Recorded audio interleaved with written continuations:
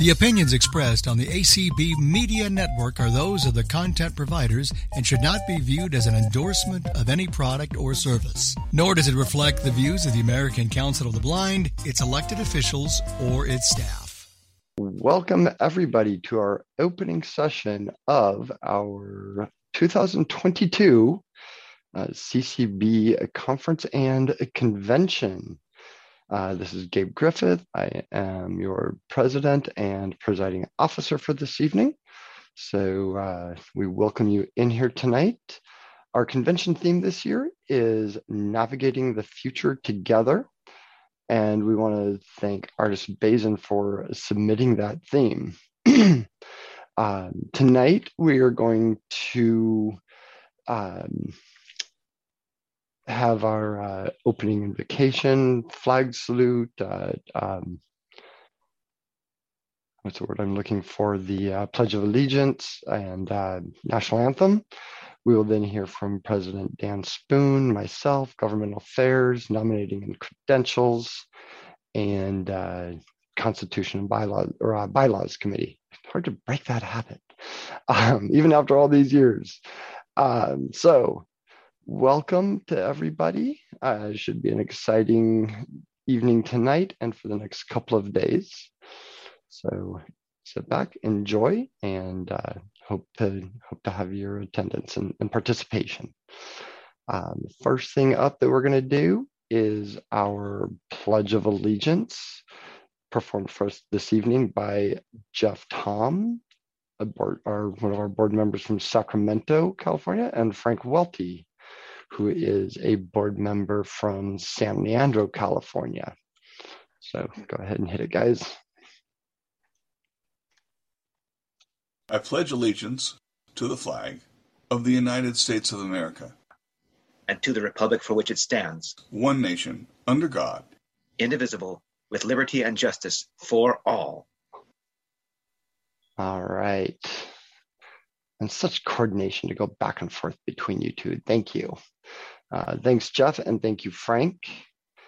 And next up, we have our national anthem performed for us this evening by the Angel City Chorale from Los Angeles.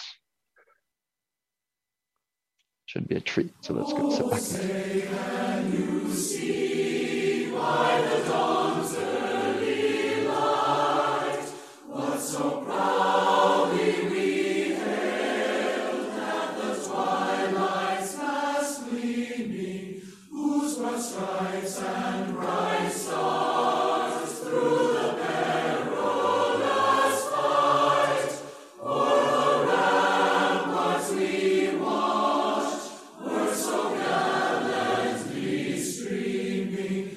And the rocket's red glare, the bombs bursting in air, gave proof through the night that our flag was still there. Oh, say does that star-spangled banner yet wave? For the land of the free,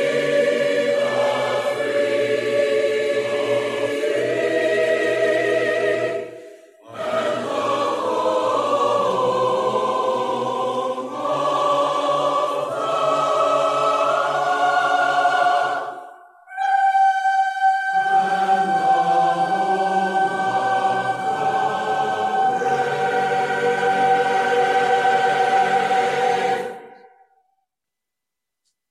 wow, there was a treat to listen to. Thank you to the Angel City Chorale for that performance, and thank you to Guillermo Robles for arranging that for us tonight.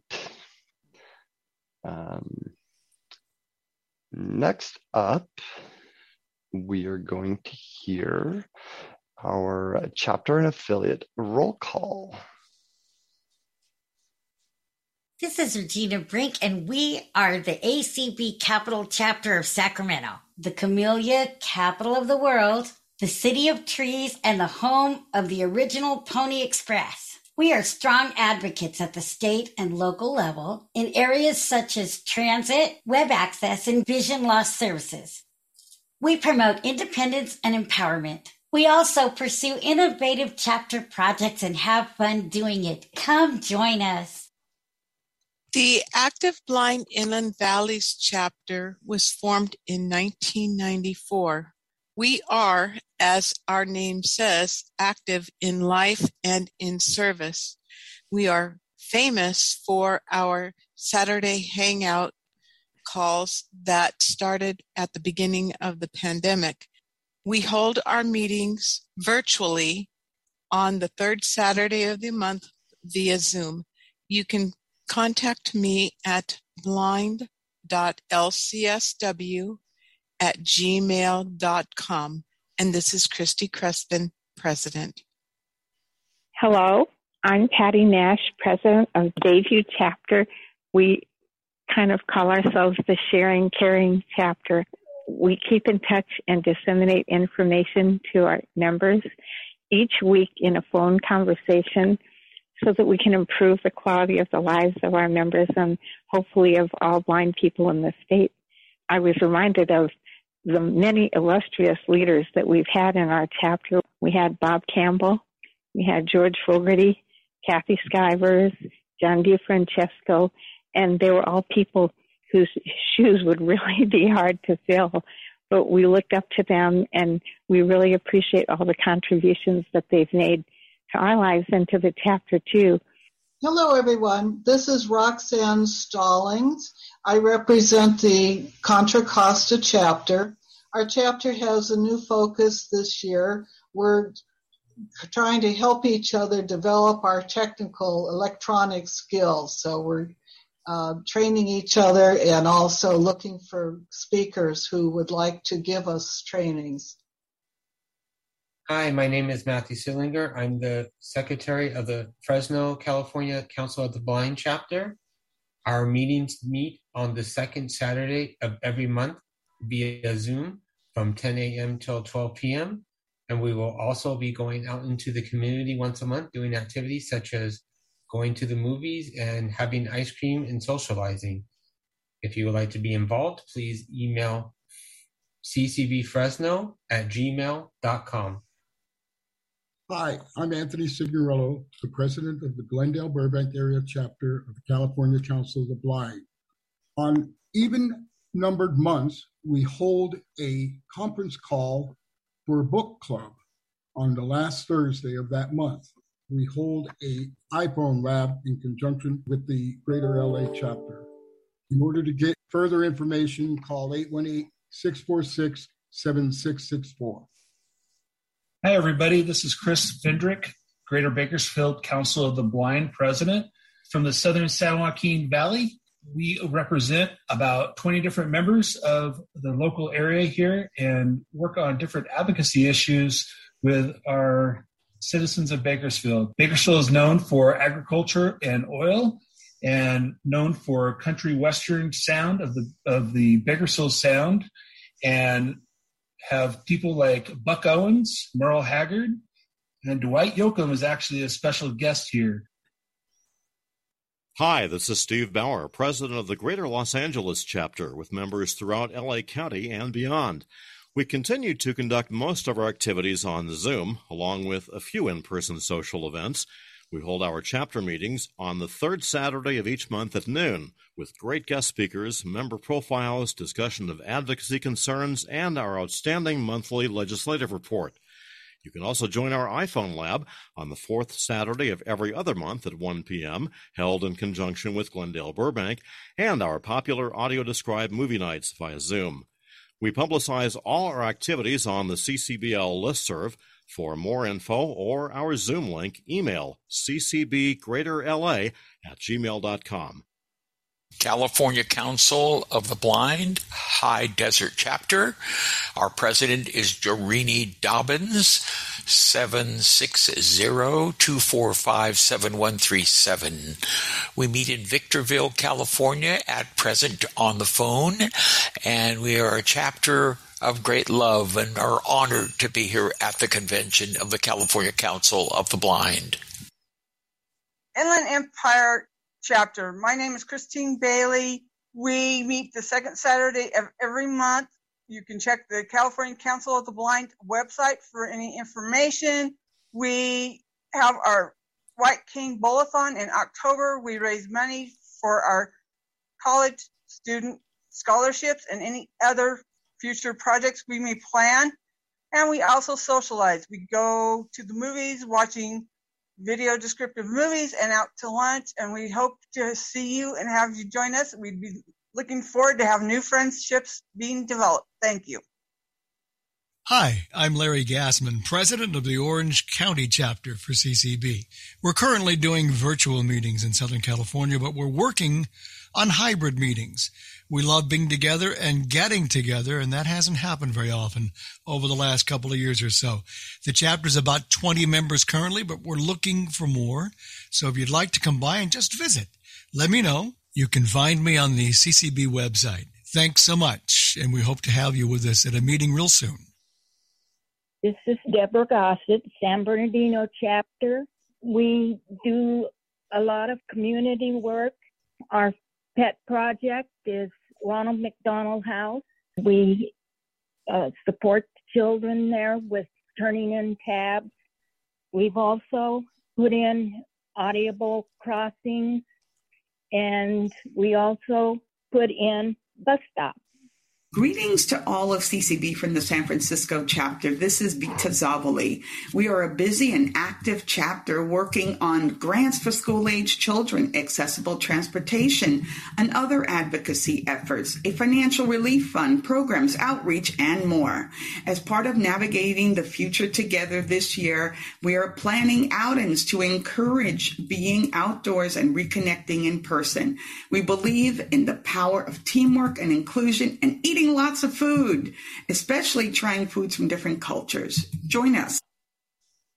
Hello, this is Pam Polgy. I'm currently serving as the president of the San Gabriel Valley chapter, and some of our meetings have consisted of having speakers such as one of our own members who has traveled to several countries such as India, Dubai, Tahiti, Israel, and she was just recently giving us talks about these countries and in the COVID perspective as well as a blindness perspective.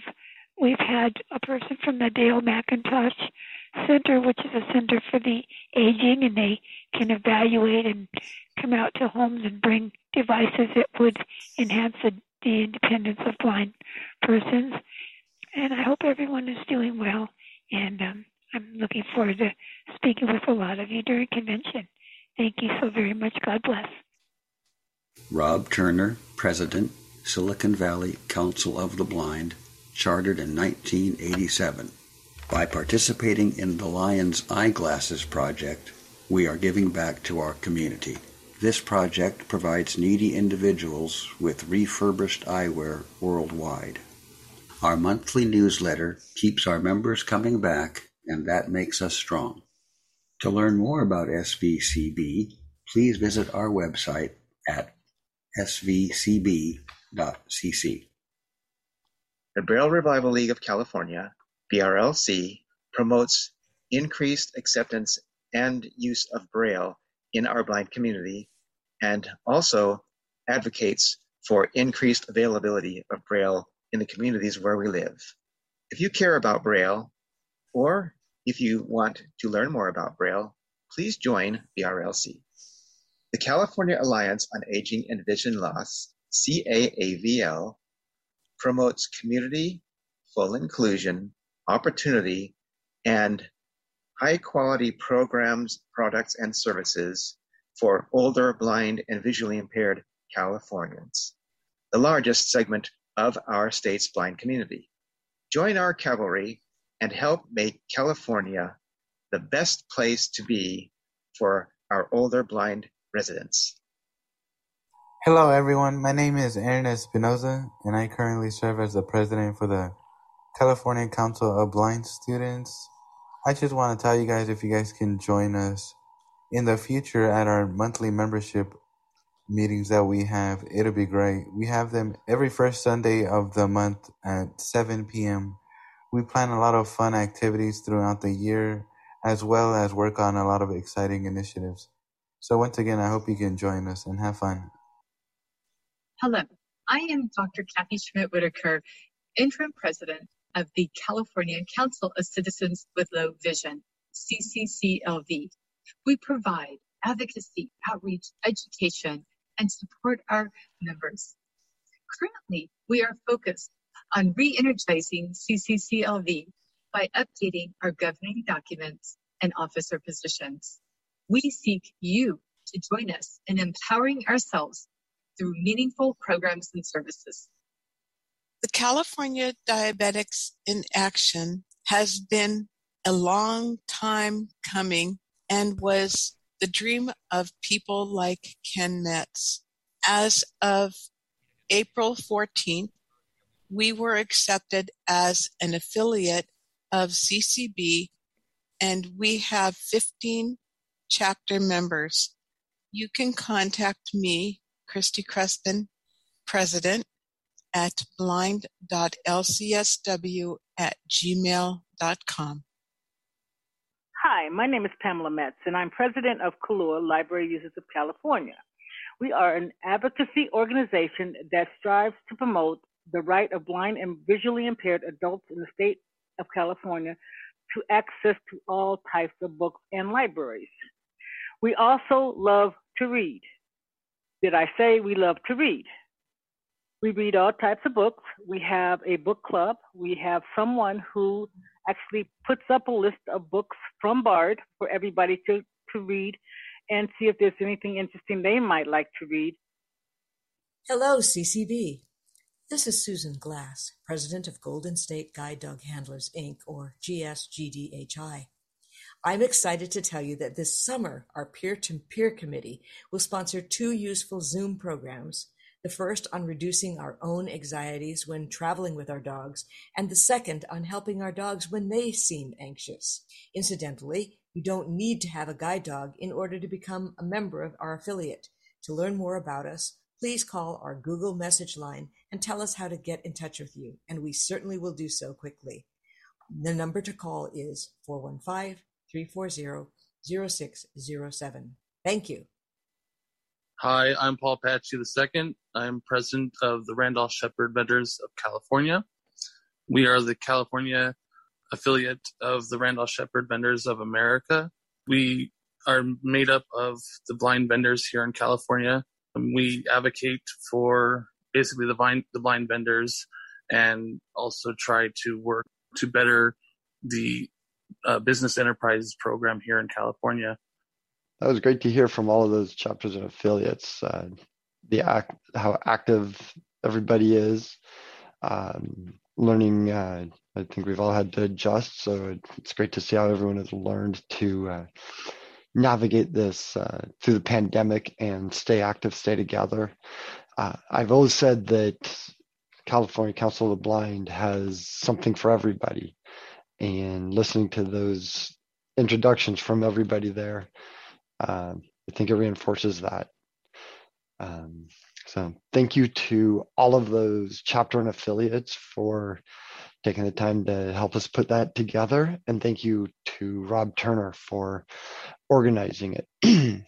I don't know if you guys can hear it. I have felt for the last couple of weeks like I am losing my voice and it's just not getting better. So hopefully it's coming across and hopefully it lasts throughout tonight.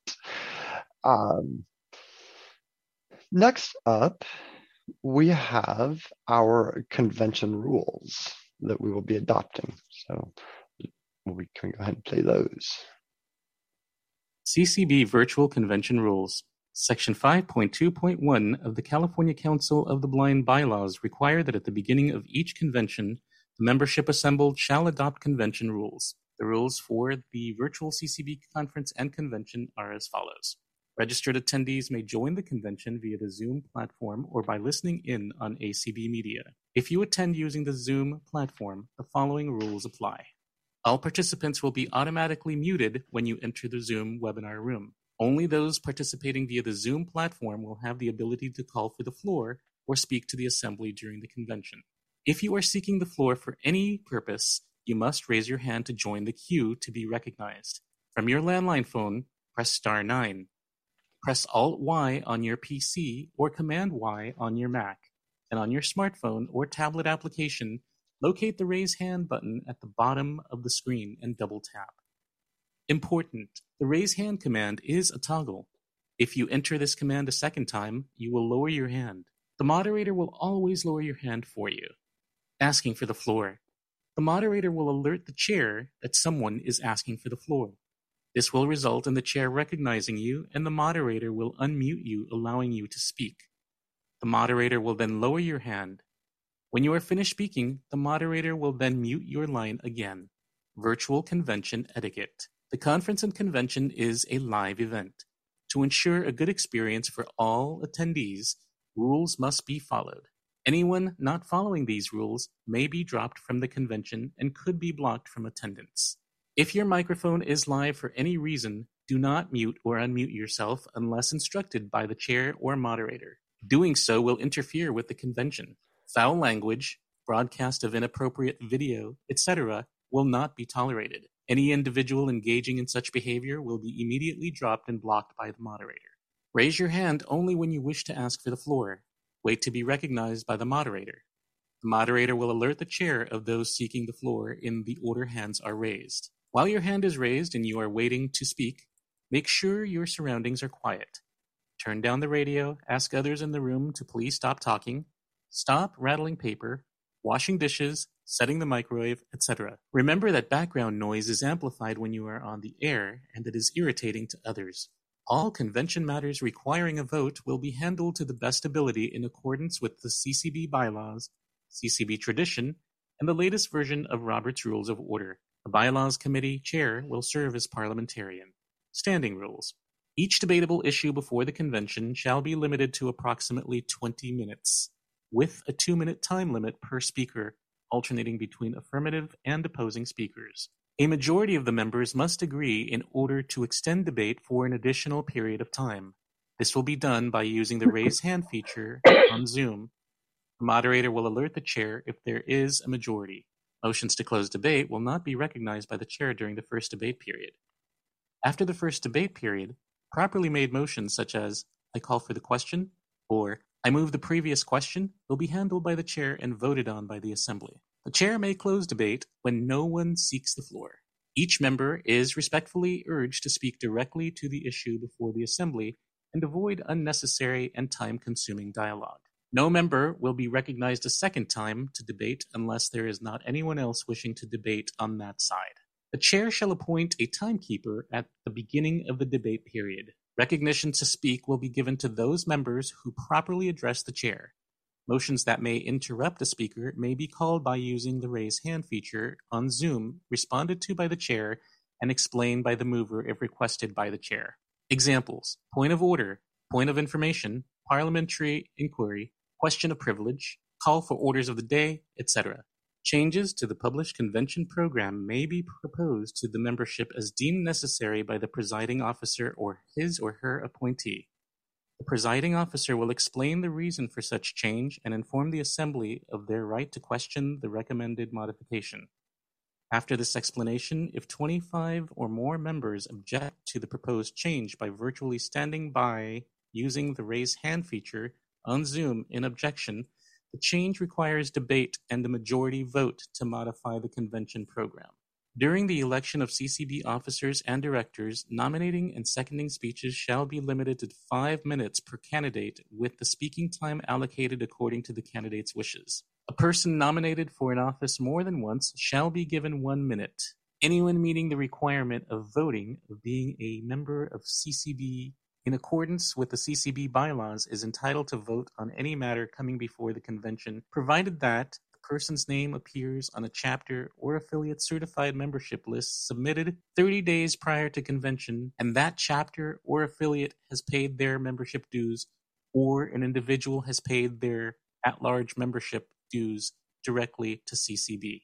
During a record vote, membership will be certified by CCB volunteers. Voting instructions for the CCB Virtual Convention. Elections. Whenever an officer or board of directors election is contested, a CCB member who has paid their dues of the current year prior to the credentials deadline will be eligible to vote. Delegate votes will be cast live on Zoom platform. Delegate votes will be calculated by a CCB treasurer. Chapter and affiliate delegates will be asked to raise their virtual hand to be given the ability to unmute themselves when called upon to cast their vote. Delegates should remute themselves immediately following the casting of their vote. A member will cast his or her individual vote by using a landline phone or smartphone to call or text. CCB members who are certified to have paid their membership dues by the deadline will receive information prior to convention that will contain their assigned phone number to be used to cast their individual vote. CCB volunteers will be recording the individual votes. Members will be instructed as to when it is time to cast their individual votes. If a member has misplaced their assigned voting phone number, they will be able to call an information line to retrieve their information. The information line phone number will be announced during elections. When voting, you must provide your full name in order to establish your eligibility to vote, as well as the person for whom you are voting for. Please note, your vote will still count even if you misspell the name of the candidate in a text message. CCB volunteers will not disclose how anyone casts their individual votes. CCB volunteers are instructed to confirm text message votes. It may take up to 10 minutes to receive this confirmation depending on the volume of calls and text messages they are receiving. Please be patient. After the final votes have been cast, CCB volunteers will send the calculated member votes to the CCB-appointed representative to be added to the delegate vote. Once individual and delegate votes are calculated, the chair will announce the result. Bylaw amendments and resolutions. After there has been a thorough discussion on any bylaw amendment or resolution as described in the standing rules, the chair will ask if any members object to the bylaw amendments or resolution to raise their virtual hand. If more than 10 members raise their hand, a virtual voice vote will be called with virtual raised hands representing members' voices. This concludes the reading of the convention rules. Thank you for that reading of the convention rules. I did forget to mention that our CCB bylaws state that at the beginning of each convention, we will adopt standing rules. So that's part of why we're doing that. Do I have a motion to adopt these standing rules? So moved. Second. Penny. I heard a motion. I heard it from Larry, I believe. I heard a second from Penny. At this time, is there anybody that wishes to speak to this or have any questions about these rules? If so, please raise your hand and our moderator will let us know if there's any hands up and we will recognize you. I think this is one that we say that unless we have 10 people, am I right on that? Objecting to these standing rules, that we will consider them adopted. So if you object, go ahead and raise your hand. If we don't have 10 people raise their hands, we'll consider these adopted. We'll give it a moment. Do we have any hands going up? None. None? None. We'll give it another 17 seconds or so here. And Lisa, if you can get ready in a moment, I'd like to have you come give a door prize. 3, 2, 1. Okay, do we still not have any hands up? No hands. Okay, guess what, folks? We have just conducted our first major order of business. We have adopted convention rules for the next 3.5 days or so. So, with that, since I'm running for office tomorrow night, I would like to have Lisa give away a door prize.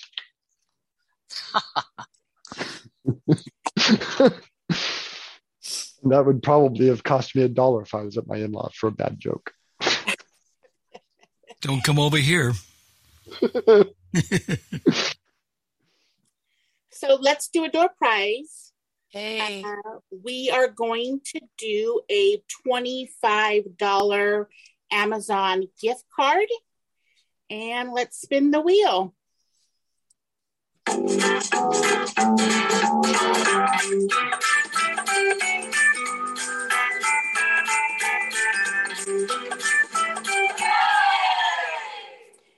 And our first winner is Miss Joni Patchy. Yay, Joni. Yay, Joni. And which chapter donated? Did I miss that? Oh, yeah. Do we know who donated which prizes on that one, Lisa? Actually, I missed that. I'm sorry. That was donated by the Contra Costa chapter. Yay, Contra Costa. Okay. Thank you to Contra Costa for donating that door prize, and congratulations to Joni for winning it. All right. And Lisa, we will have you back a couple more times tonight to give more, because Lisa likes giving out door prizes. All right. Next up, for Navigating the Future Together theme, we have all the way in from Florida, ACB President Dan Spoon. And Dan, you must have flown pretty quickly, because I think when I was just on a call with you a couple of hours ago, you were still in Florida. So Dan is in you're entering about your third year as ACB president. So we're going to hear Dan talk to us today about the present and future of ACB and what's going on with ACBs. How are you doing this evening? Oh, I'm doing well. Thank you. How are you? I'm doing fantastic. All right. I would like to thank yourself, Gabe Griffith, as the president of CCB, and Sarah Harris, the first vice president who I've been communicating with. Also like to recognize Judy Wilkinson, the immediate past president. Jeff Tom, I have to give the shout out to him, a long-term serving board member on the American Council of the Blind.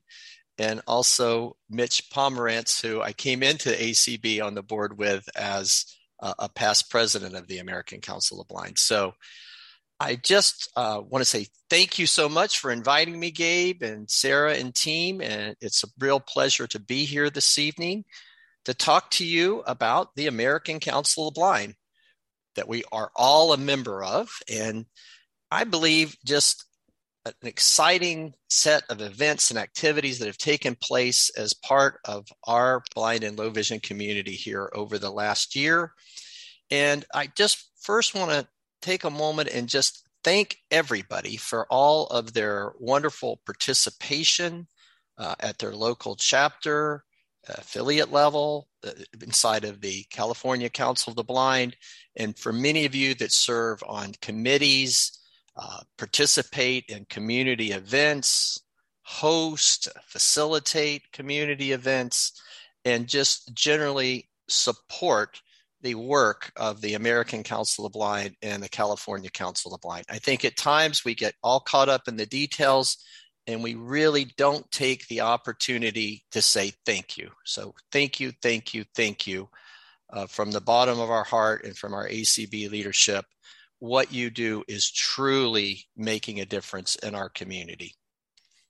We have really, I think, some exciting new hires within inside the American Council of the Blind that I'd like to share with you all this evening since our last ACB convention. Most recently, we have hired a new American Council of the Blind ACB media and IT manager, Rick Morin from Massachusetts. And we have hired a new ACB media coordinator, contractor, Larry Gassman from California. Yay, Larry. Also, we have hired a new administrative assistant, Caitlin Herrera, in our Alexandria office. And we have two new hires in our Minneapolis office. First, Julie Fisher, who is our new HR specialist, working with all the employees at the thrift store and handling all our employee HR issues. And then our newest hire is Chris Sawyer, who is our new general manager over the thrift stores, our two thrift stores in Lubbock and Amarillo, Texas. And we really have not had anybody in this position for really a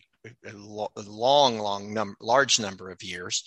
And we have really seen good sustained growth in these two thrift stores. And we think there's additional income and revenue to be had. So our ACB-ES board recommended the hiring of a supervisor, general manager for the thrift stores that could really concentrate. Chris comes to us with over 20 years of retail experience in the thrift store business.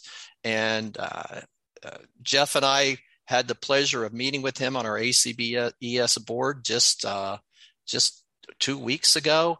And he brings a lot of energy, vitality. Him and Nancy Marks Becker, our chief financial officer, just returned from a week's visit down in West Texas. And you all will get to hear and learn more about Chris, Julie, Caitlin, and of course, Rick and Larry in our upcoming ACB conference and convention.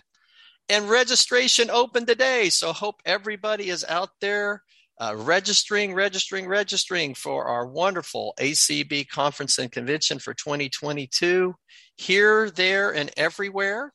And I don't think any theme could be more appropriate than what we've all gone through over the last several years with the pandemic, how it has changed our lives. And I think also offered us a lot of opportunities for change and for advancement. We saw one of those here last year when, as a membership body, we all voted to permanently put individual voting for all members in our Constitution and bylaws. And so again, this year at our annual meeting, all members will, whether they're at the convention or not, will have the right to vote independently, vote with full access through the Vote Now system. So please, everybody, be on the lookout for your letter from Vote Now or your email that will lay out your code for this year's upcoming convention and elections, and also how the whole process will work. It lays out the different opportunities for voting. We will have 5 board of directors positions and 3 board of publications positions open for election this year. Our convention kind of reminds me a little bit of the CCB convention last year. It's a little bit of an extended event this year.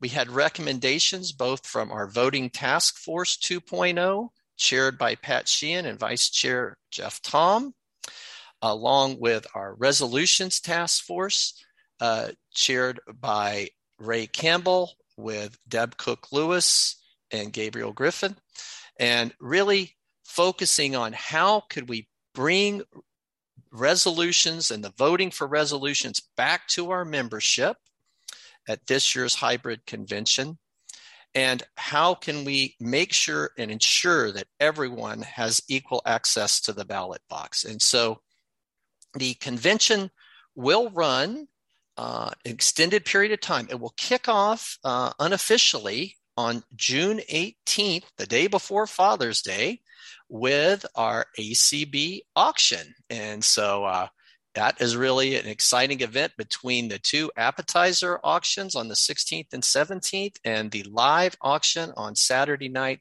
the 18th. I believe right now they're up to 140 different items that will be up for bid. So it'll be lots of wonderful items and goodies out there for everybody to bid on, and we hope everybody participates and bids. And then on the 22nd of June, we will actually gavel in the ACB 2022 ACB conference and convention, and more importantly, our annual business meeting. We needed to do this so we could read the standing rules, read our first credentials report. We'll have a whole wonderful expose from all of our vendors that will be participating in our vendor exhibit hall. And then on the 23rd, 24th, and 25th, we'll have 3 days of Zoom and ACB Media virtual convention breakout sessions and primetime shows. They'll feature our Friends in Art Showcase on Thursday night, the 23rd, and then a presentation of the Academy Award-winning movie Coda on Saturday, the 25th in the evening. So lots of wonderful activities over that 3-day session. Then we will take a little breather and we'll begin our hybrid portion of the convention on July 1st through July 8th. July 1st, we'll have our ACB Board of Directors pre-convention board meeting. Then we'll have breakout sessions on Friday afternoon, all day Saturday, leading up to the ACB Brenda Dillon Memorial Walk, 6 o'clock on Saturday evening. The walk will actually lead into the opening session, which will start at 7 o'clock Central. And it'll be our normal opening session with people in the ballroom, as well as participating virtually on Zoom and on ACB Media. We'll introduce our DKM award winners, our lifetime members. We'll have a live roll call. So we're kind of getting back to normal, edging back into, a little more of a standard world.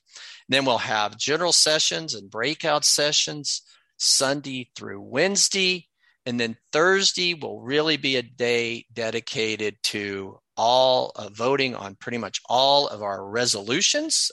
Gabe, I don't know what the last count was, but I think we're somewhere between 25 and 30 resolutions at this point in time.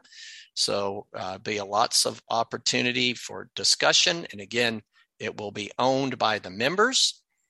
And then the final 3 days after folks return home, if they're in person or take a little breath over the weekend, on July 11th, 12th, and 13th at 7 o'clock Central each night, we will have we'll kind of conclude the individual voting and start the roll call voting for any resolutions that required amendments that had a roll call vote requested. And we'll also hear the second reading of any of our Constitution and bylaw amendments, and we'll have debate on those. On July 12th, if necessary, we'll have a vote on any amendments to the proposed amendments to the Constitution and bylaws. That one's kind of hard to say. And then on the 13th, we will have the final record vote if voice vote was not good enough on any resolutions and our Constitution and bylaw amendments. So that's the voting that'll take place on the 11th, 12th, and 13th. Your voting code will be good for all elections, all ballots throughout the week. So please, when you get that code, make sure and hold on to it. Again, you can vote by phone, you can vote by email, you can vote automated on your phone or with operator assistance. We'll also have a voting precinct set up in Omaha for those who would like to vote in a polling place during the individual election vote. So more details to come. Please stay tuned for all the wonderful updates. They're coming out on Voting Task Force 2.0. They're doing sessions to different affiliates and different groups leading up to the convention. So please avail yourself of these opportunities to learn how voting and resolutions will take place at this year's convention. Also want to highlight all the wonderful tours that we're going to have going on. We've got a baseball game and fireworks on the 4th of July, a dinner cruise down the Missouri River on Wednesday, a dinner party on Friday. We have civil rights museums that we're going to visit, a walk over a pedestrian bridge that spans Nebraska and Iowa, and chocolate factory tours, and many, many more just wonderful events throughout the week. So please take a look at all of the tours. We'll also have an audio described tour channel with all kinds of wonderful national parks and venues that'll be available for our virtual attendees, as well as a virtual exhibit hall to go along with the in-person exhibit hall in Omaha. So if you have any more questions about the conventions, please contact Janet Dickelman, and I think everybody has her number. Also like to talk a little bit about our advocacy efforts over the last 12 months. And I really want to continue to highlight how the American Council of the Blind is truly becoming a chief influencer in the blind and low vision community. We have been leaders since the beginning of this pandemic with our work at doing first 2 virtual conventions and 2 virtual DC leadership conferences.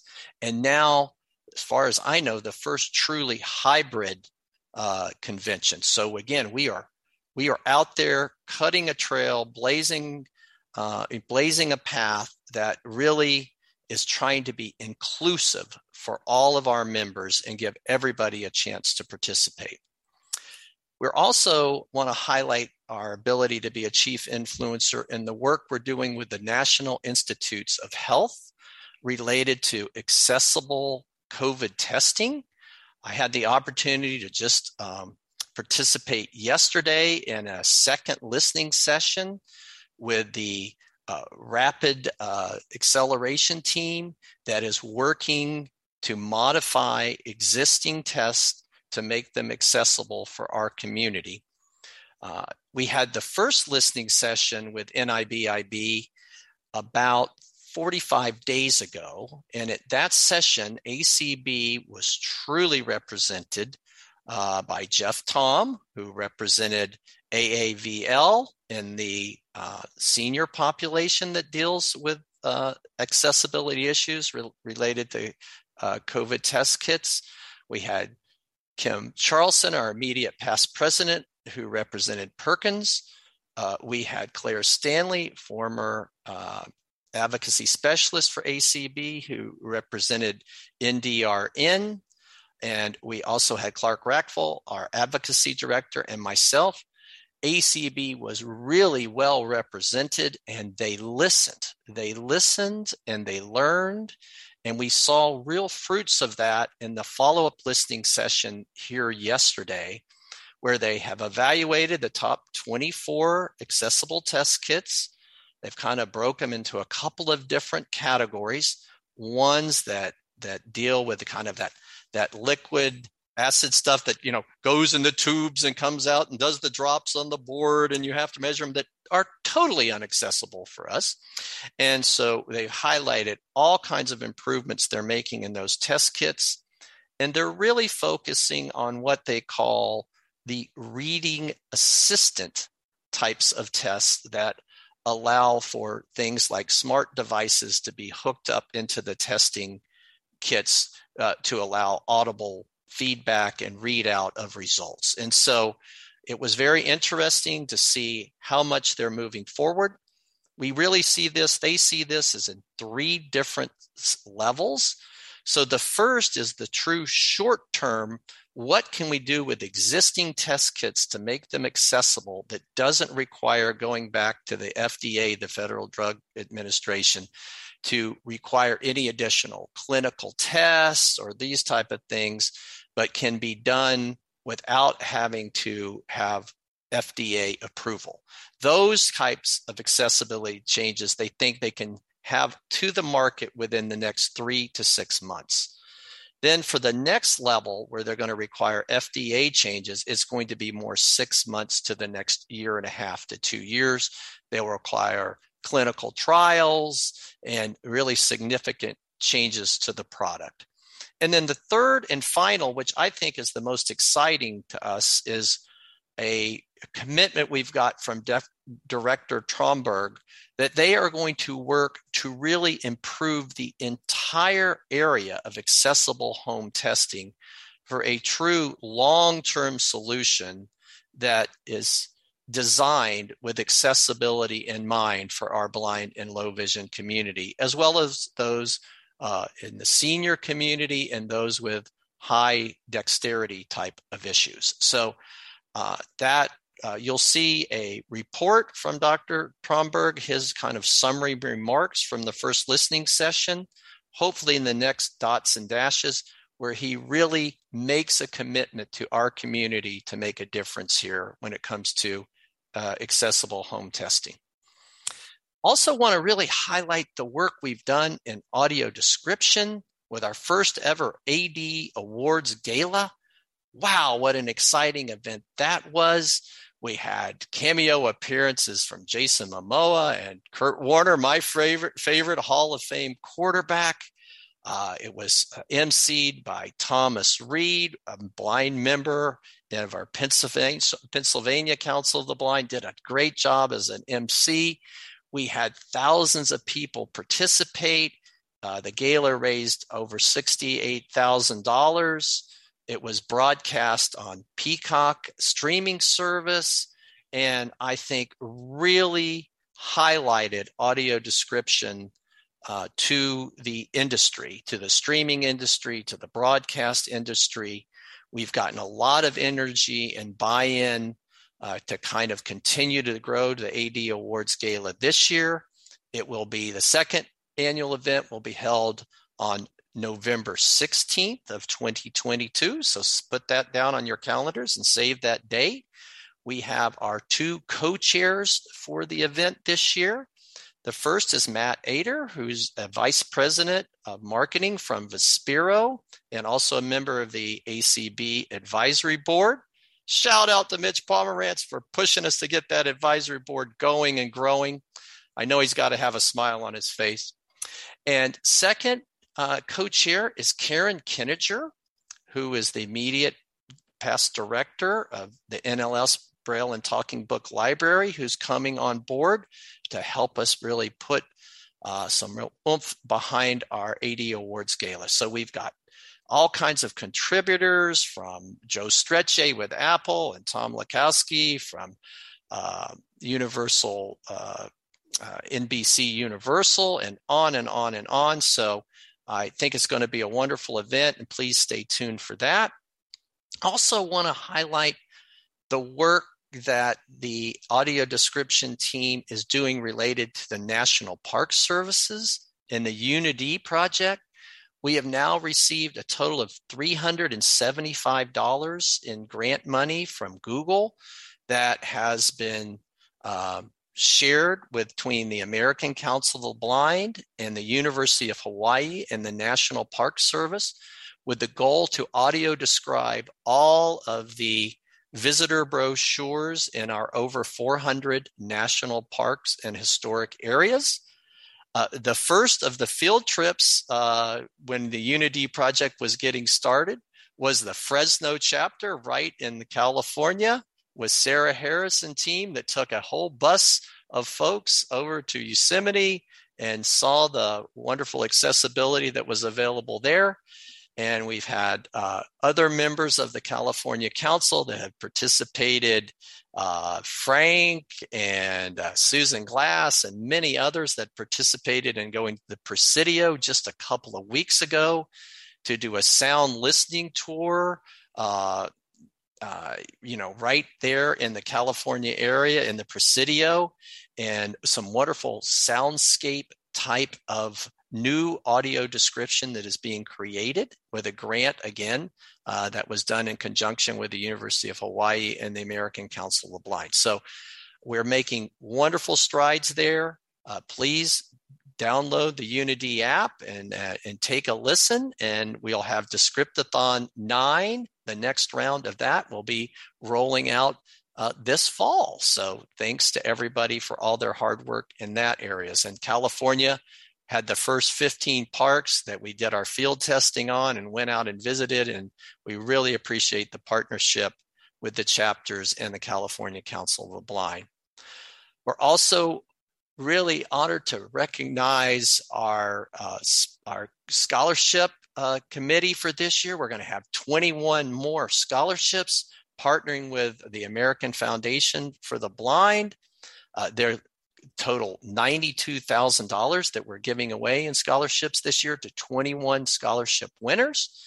We are also going to invite our scholarship winners from 20 and 21 to come and attend and get to be in person if they're available for our convention in Omaha this year. And so we're going to have quite a crowd of scholarship winners and an opportunity for them to meet our ACB students and really hopefully be that new wave of blood and energy inside of our organization. We'll also have 3 years of our DKM, JP Morgan Chase, and DKM first-timer winners from 2021 and 22 that'll be attending the convention this year. And I've got to give a special shout out to Joe Green. Congratulations, Joe, who is our DKM first-timer for west of the Mississippi. So look forward to getting to see you and meet you for the first time in Omaha this year. I also want to thank both Joe and Regina for the work they did on the DC Leadership Conference. We really wanted to highlight affiliates and chapters that are making a difference inside of ACB. And we thought it was really valuable to hear the story of the Inclusion and Equity chapter that CCB has gotten started and the wonderful work that they've done, really highlighting diversity, equity, inclusion, and accessibility inside of the American Council of the Blind. Also have to give a huge shout out to Guillermo Robles and Donna Pomerantz, who really worked on a resolution and also worked to really put together our first Spanish language community event calls, and then our Hispanic Latino subcommittee under the Multicultural Affairs Committee.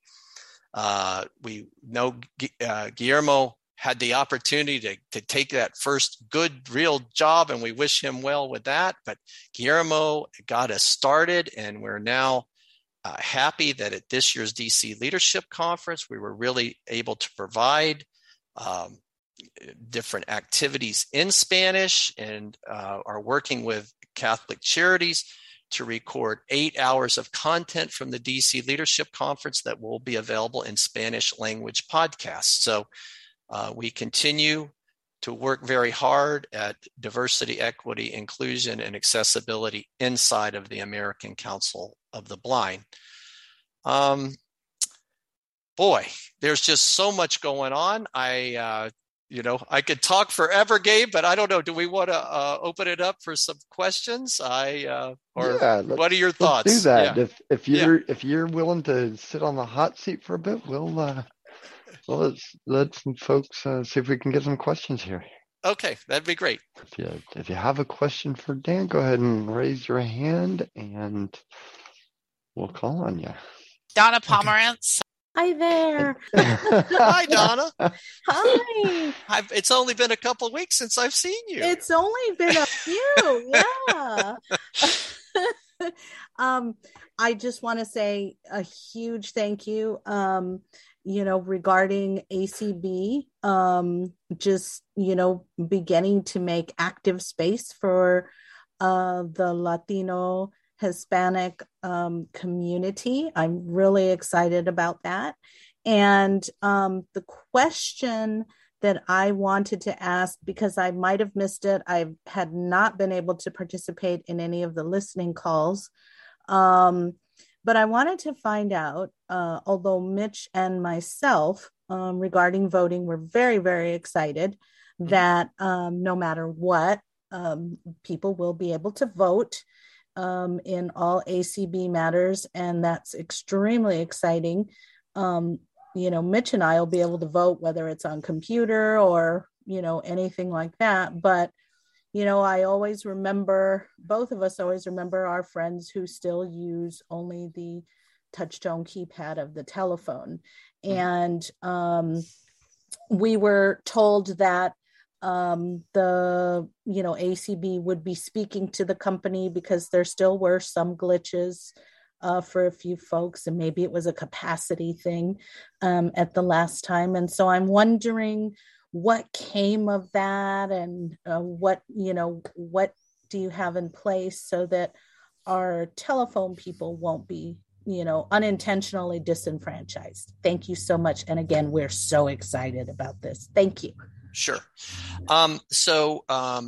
We have brought that up with Vote Now, and we'll continue to monitor that.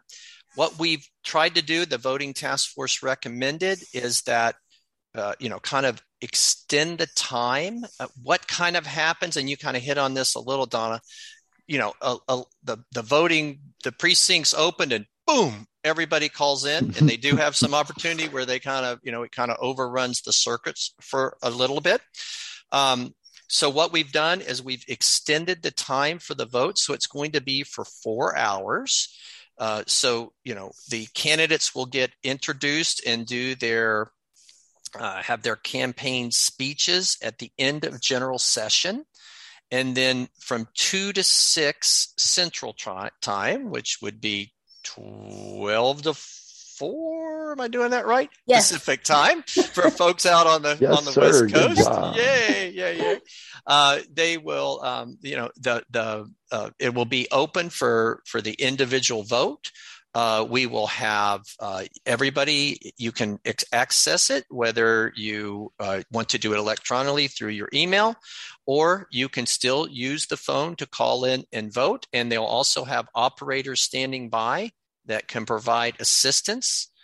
We'll also have a help desk set up. So if anybody's having trouble, it's a little bit more complicated this year because most of our staff is going to be in Omaha, as you can imagine. So, but they'll have access to folks who call in with any issues, and they'll troubleshoot those and get right back to vote now. If we're having any problems, they can also assist if necessary with the voting. And then for people that are in person in Omaha, but again, don't have smart devices or don't have computers and access to vote through their phones, we will have a true polling place set up where we'll have dedicated phone lines right there at the convention center where people can call in. We'll also have an iPad available, a computer available. So we'll have multiple options available for people actually in Omaha. So we don't want to disenfranchise anybody. But no punch cards or hanging chads. No hanging chads. Well, if you need punch cards, I'll lend you a parrot. Okay, sounds. But that's wonderful. But having said that, gosh only knows if we don't have I can't say that we won't have any glitches because it's technology. But we're promoting that help desk is a wonderful, wonderful thing. Letting our phone people and others just know if you have problems, call that help desk. So that's absolutely wonderful. Thank you. I really appreciate your response. Thank you. Okay. Thank you, Donna. Thank you, Donna. How many hands do we have up? Just so we 2 have an idea. 2. Okay. Just 2. Yeah, we'll take those 2 hands because I'd rather listen to Dan than me. So. Okay. Area code 916 ending in 307. You may speak. Okay. Hello, Gene. How are you tonight? Hi, Dan. Okay. Yourself? Good. You sound really good, and I'm glad to hear it. I am and genuinely mean this. It's good to hear of the work that you and the council have been moving ahead on making more accessible the rapid testing and audio description. And I was wondering I'm sorry, this is going to be kind of a long-winded question. I want to know, for those members who, for a variety of reasons, cannot afford or are unable of using smartphone technology, what guarantees are going to be that in the long term that the testing will still be made accessible, that it be an integral part, accessibility into the various things like glucose testing devices to have an audible output so you don't need a smartphone, to be able to get the descriptions of the national parks. That's still a large segment, and it's still a principle, as you know, too, of the ADA that you're not supposed to have to purchase or have to pay for the service or anything, which getting a smartphone for some people is the equivalent to having to pay a surcharge. And so what are going to be guarantees? I know we're moving towards smartphones, and that is the fact and will be the fact for an indefinite period of time, forever.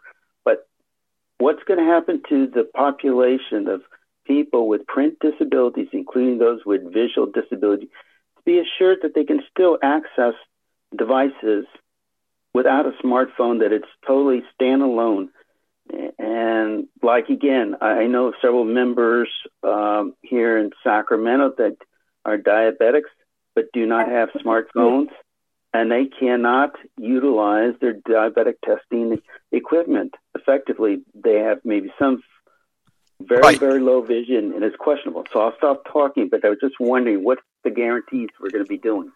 Well, first of all, I don't know that there's any guarantees, but ACB is advocating extremely hard for accessibility in all areas, and you hit several of them, Gene. So, one of our legislative imperatives this year was really dealing with accessibility when it comes to level 2 and level 3 durable medical equipment. And as we know, whether it be a Freestyle Libre or Dextrose, all these different equipment manufacturers are really not making things truly accessible, right? So we're working, we're working that through several different areas, whether it be with the original equipment manufacturers, Medicare and Medicaid,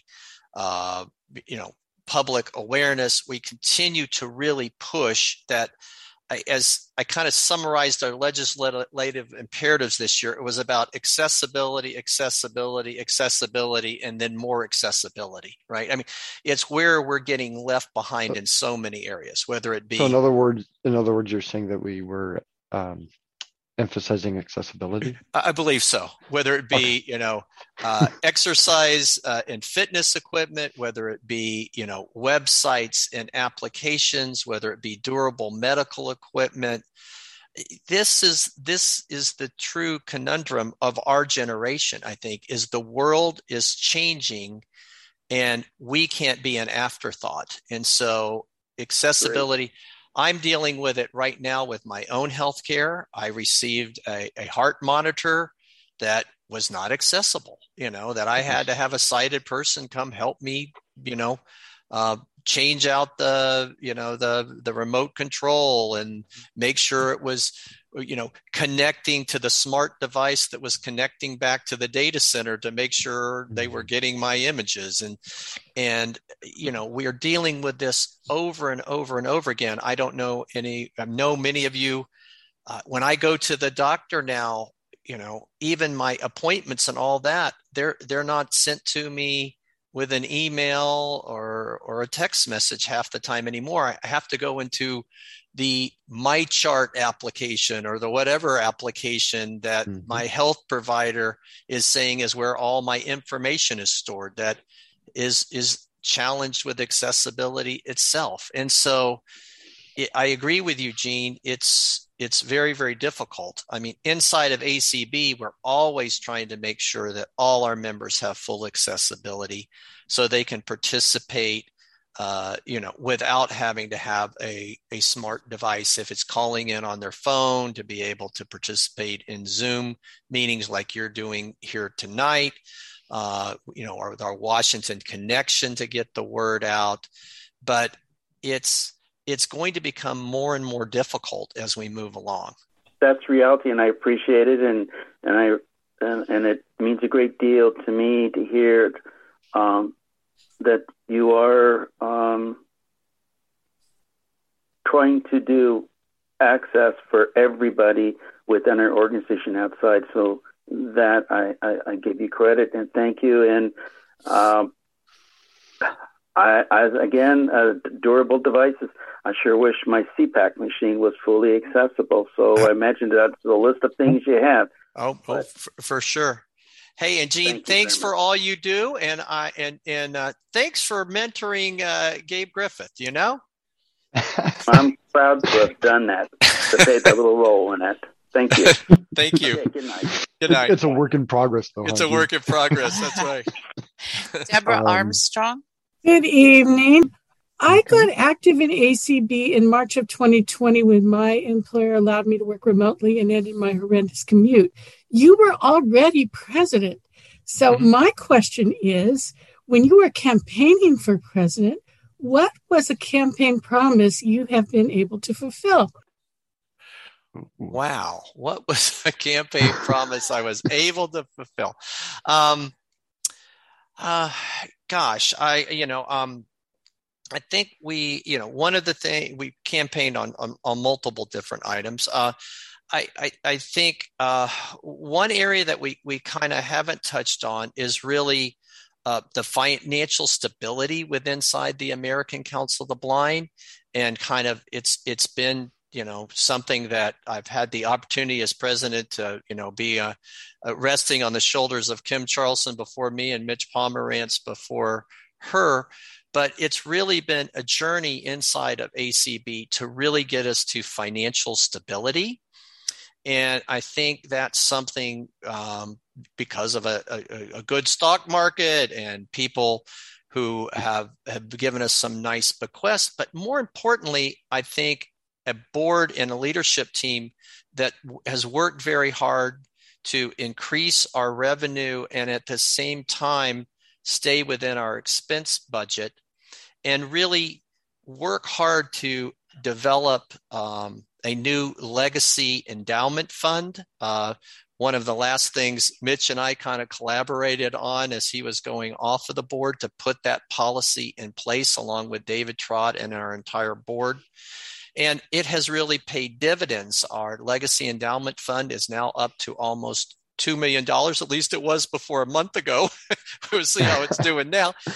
We also have a board reserve that has a year of operating expenses and a well-funded endowment to help support our scholarships and our DKM award winners. So I think what that has done is given us some flexibility to hire new employees, which has then led to additional services inside the organization.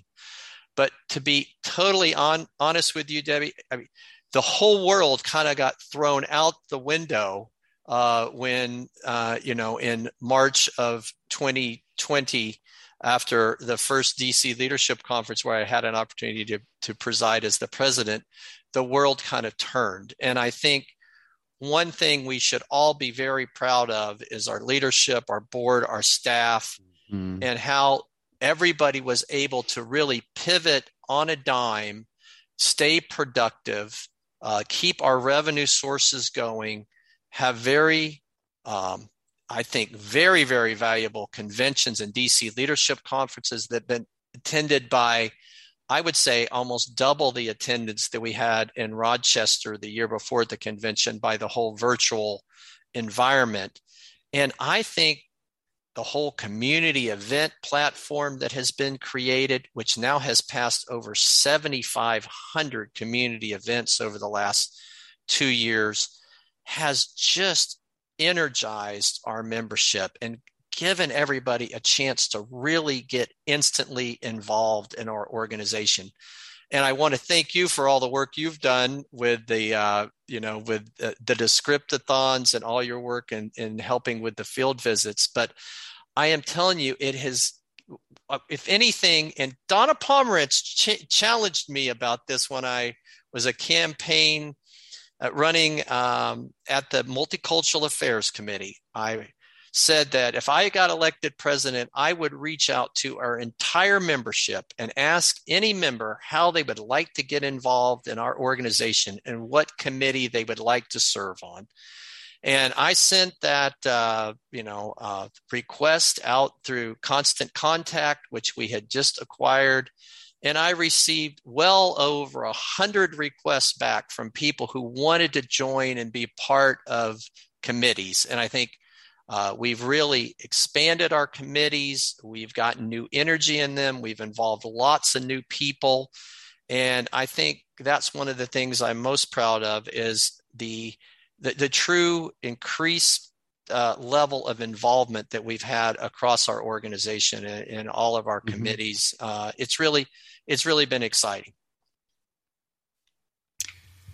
Yeah, I know we gained a few new resolutions committee members through that. That's right. I heard everybody kind of growing and learning there tonight. Yeah, that's good. That's right. That's right. Gabe, do we have time for one more? Judy's had her hand up on the panelist side. Yeah. Oh, okay. Yes, Yeah. we'll have. Let's have Judy, and we can. Judy will be our last question. So if we can do it kind of quickly. Okay. Yeah. What I just want to make sure. I wanted you to remind me of what our board, what the ACB board had to do to allow this wonderful thing with everybody voting. We're allowing it, but I just want to make sure our board does everything we need to do to legitimize it, even if we have to do it after the fact. When you say your board, are you meaning the CCB board, or you mean that? I want to know what ACB did so that we make sure to do the same thing. Oh, sure. Well, we really, I think one, we had to change our constitution and bylaws to allow for remote voting, which was something we did not have in place. You had, the way the Constitution was written, it required a paper ballot, and so we had to change our Constitution. And we amended that last year in 2021 at a virtual convention with a kind of a special session that was called to vote on changing our Constitution to allow everybody to vote. And then we really had to work at evaluating several different firms that provided voting. And kind of a little bit of what Jean was talking about earlier, one of our true criteria, several true criteria, but one was that it had to be equal access to everybody. You didn't have to do it electronically. We needed an option for people to vote by the phone and even receive operator assistance if they needed to. And then we needed an entity that could turn a ballot around for us in 2 hours, because last year especially, we may have had the need to vote multiple times in one day. So those were kind of the rules that we put in place. And then I think with Zoom, it really allowed us the opportunity to do our affiliate roll call vote in a virtual environment. And this year we'll learn how to do it in a hybrid environment where some delegates will be voting from the floor and some virtually. Yeah. So I think all of those came together. And then I really have to compliment the voting task force, because I think the hardest thing in this was really the education and getting the word out and getting everybody to understand how the individual vote and the affiliate roll call vote was going to work. I will still say one of the things that especially our newer members are still, and our newly engaged members are still kind of confused on, is how the ACB vote works versus the affiliate roll call vote and how they collect their votes. So anything CCB can do for their members to truly inform their members of how their affiliate delegate vote will work would be helpful. Well, I think we've done everything that we were ahead of you. We had remote voting in our bylaws early on, and we have voting in place for voting this convention, and we have for the last two. So I'm assured now that our board has done everything that we need to do to legitimize everyone's voting. And I observed your elections last year, and you did a fantastic job. They were really very well done. Okay. Thank you, Dan. We learned from the first year we did it. Yeah. Yep. You always learn, right? That's the other thing I share with people. We're not going to be perfect. So we have to continue to have patience and learn as we move along in the process. And I said that back in 2020 when I think it took about 3 days to do our first vote. Okay, maybe only 2 hours. But I said, hey, we have to do it once before we learn where to improve it, right? Yep. And I think ACB has done that even with the vote now from last year to this year, where, like what Donna was saying, if there were some people that weren't able to vote over the phone, and ACB has learned from that and said, okay, what can we put in place this year to ensure that doesn't happen? Yep. It's always a process of moving forward. So that's right. Dan, thank you. Thank you for being here tonight. Thank you for staying up late into your evening with us. A lot of good information. Thank you for the questions that folks asked. And if you would like to hang around, you are more than welcome to. All right. Well, thank you, and have a wonderful convention. And I'll stay around and listen for a while. I want to hear those excellent remarks that are coming. Well, I don't know. You're a tough act to follow. Next up on our agenda tonight, I think I'm supposed to be introducing myself. We have our president's report. So I will be making a few remarks. I have several folks to thank. I'm sure I will miss plenty of people. Highlight some of what we've done over the last year. We had a resolution several years ago that, it called on the president to go through and kind of give an update on previous year's resolutions. That kind of fell away a little bit. We actually have another resolution that we'll hear on Sunday that basically is kind of reiterating that. So it's a practice that I've tried to bring back and that will continue going forward. So I'll go over some of those and then talk about some things of what we can do and where we can go forward. Kind of mix all of that in together. So thank you everybody for being here and listening here. So to begin with, I definitely want to thank Sarah Harris and the Convention Planning Committee for all of the work in putting together this convention and all of the panels that we're going to hear over the next few days, all of the work that has gone in behind the scenes to make this happen. Couple of folks that helped, and like I said, Sarah was definitely the force that helped to guide everybody. So thank you to her for keeping everyone on track. Guillermo, I want to say thank you to you for your work in you really helped with getting the Zoom registration up and going and working that one out. Larry Gassman helped with arranging all of the ACB media and streaming teams and the Zoom hosts. So thank you to Larry for your work. We had a group of folks, I believe it was Andrea, Phil, and Steve, who got together and really worked on getting our exhibitors together and making that happen. So we were able to have a virtual exhibit hall, but there were many more. Jeff, Lisa, Rob, for all of your work with getting all of the panelist invites together and making sure everybody got their invite so they could actually be here and be able to present. So thank you to you. I know I'm missing others on there, but it was definitely a group effort to be able to put this together. And I hope everybody over the next few days is definitely going to enjoy this convention. For myself, it was 2 years ago that Judy had said that she was going to step down and not run for another term as president. And at that point, I kind of took a big gulp and not of the soda variety, and realized that, oh my goodness, Judy, you're not going to do this again, and that I was it was my time to step up and run.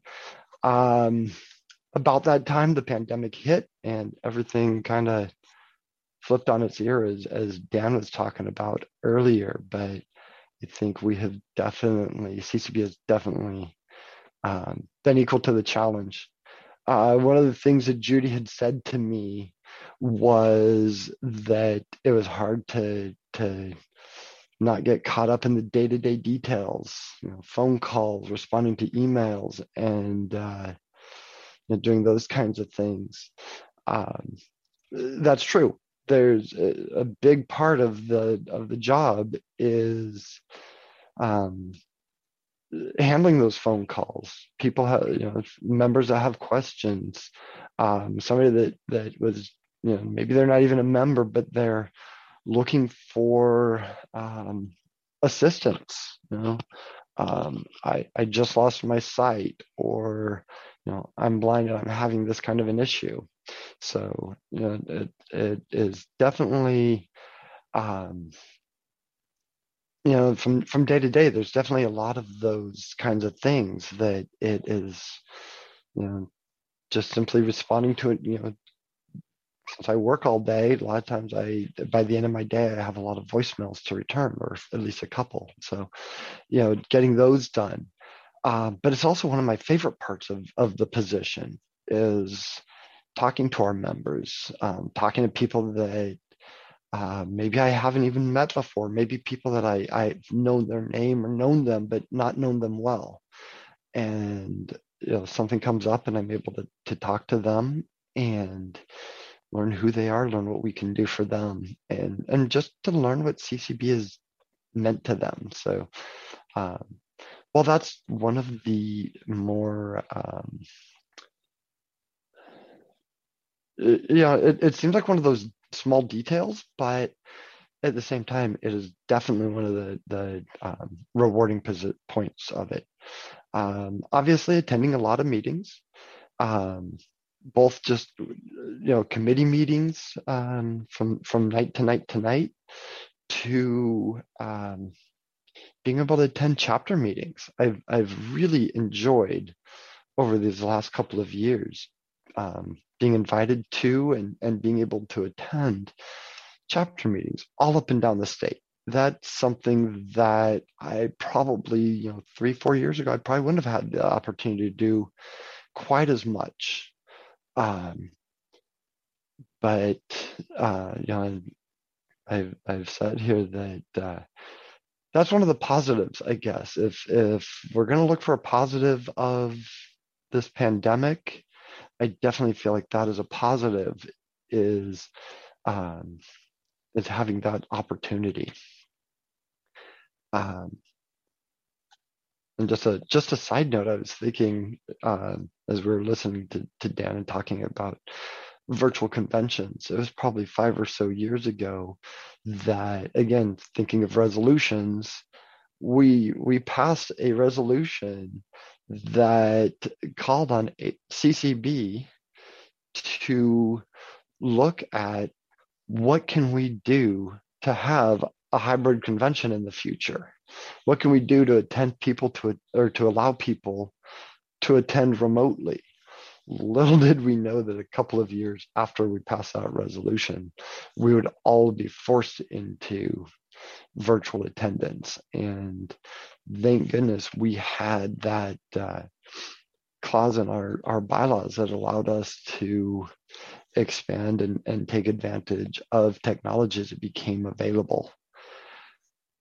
One of the other things I do is obviously work with Nicole Pacheco on a daily basis, pretty much. There's a lot of things that come up that I'd probably actually talk to Nicole once or twice a week, but we are in almost constant contact through text messages. As I said earlier, I'm not able to answer the phones during the day if I receive phone calls, but text messages I am able to respond to on a bit quicker of a basis. So Nicole and I text back and forth quite a bit. A lot of times it's Nicole and Lisa and I that are on a group text and going back and forth on various aspects of things. So I want to make sure to thank Nicole for all of her work and being in the office to answer those calls and assist folks and assist me with stuff, and just make sure that between Lisa and Nicole, they definitely assist with making sure the business side of CCB runs smoothly. At times that Nicole is out, we have a few volunteers that volunteer to handle the phone. So thank you to you guys. Guillermo, before he went and got a real job, did a lot of that. Steve Bauer helps. Andrea DeClatz. Thank you to you guys for all stepping up and being able to help make sure that we're still able to answer the phones and answer questions when Nicole is out of the office. I guess some of the bad news that everybody knows, our nonprofit status was suspended. Here about a year or so ago. So we haven't been able to do the fundraising types of things that we had wanted to do and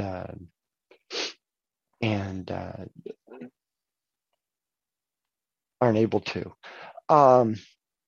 So where are we with that? Well, we've gotten all of our stuff submitted in. A huge thank you again to Lisa. We probably would have spent thousands of dollars, if not tens of thousands of dollars, on financial aid. And by financial aid, I mean having tax preparation and lawyers preparing all of the work that Lisa did, and getting our books in order, getting our back taxes and everything reconciled, and getting it submitted. So now we're waiting for the IRS to get around to where they are reviewing our application for reinstatement and going through those back taxes and making sure that everything is there. And then at that point, getting reinstated. We're very hopeful that happens sooner than later, especially now that tax season is over, and hopefully the IRS can move on to catching up with some of their backlogs of stuff. So without our nonprofit status, what can we do? Well, the strength of our organization is still in our membership and our members. This year, we certified 515 members, I believe it is, with the ACB. That's down a little bit from the previous year. I think it's down around 20 or 25. But this year, we had 3 of our chapters that did not submit their documentation. So I think what we can do is we can task our membership committee with reaching out to those chapters to make sure that doesn't happen again next year. With that, the biggest thing that we can do is we can be out in the community, make sure that we're seen, make sure that we're still doing our advocacy work. Even something like a picnic, just being out there where people will come talk to us and say, hey, what are you guys all up to? What do you do? Maybe through something like that, we find out that somebody's grandmother or somebody's brother or sister or child is blind and is struggling. And maybe we make another contact where CCB can reach out to that family, reach out to that person and be able to help. We can do things like attending city council meetings, advocating for APSs, etc. Those, all those different kinds of things. We can still do our advocacy work and be out there talking to people, advocating, and making a difference in the world around us, regardless of what our nonprofit status is. So with that, I would like to move into talking about some of our past resolutions. We've made some notes, and hopefully I'm accurate on these things. And if not, I'm sure somebody will let me know later. But our resolution 1 dealt with healthcare worker awareness training. I think this is something that is going to definitely be a long-term project. It's not something that we were able to do right off, but we do have good relationships with other disability organizations. So I think through conversations with those other organizations that this is something that maybe we'll be able to look at getting some legislation moving forward. It's not something we're able to do right now, but This resolution was also sent on to ACB, and I believe that it was adopted by the ACB board last year. So hopefully ACB is also working on it. And so that would be another avenue, is kind of dovetailing onto what ACB is doing.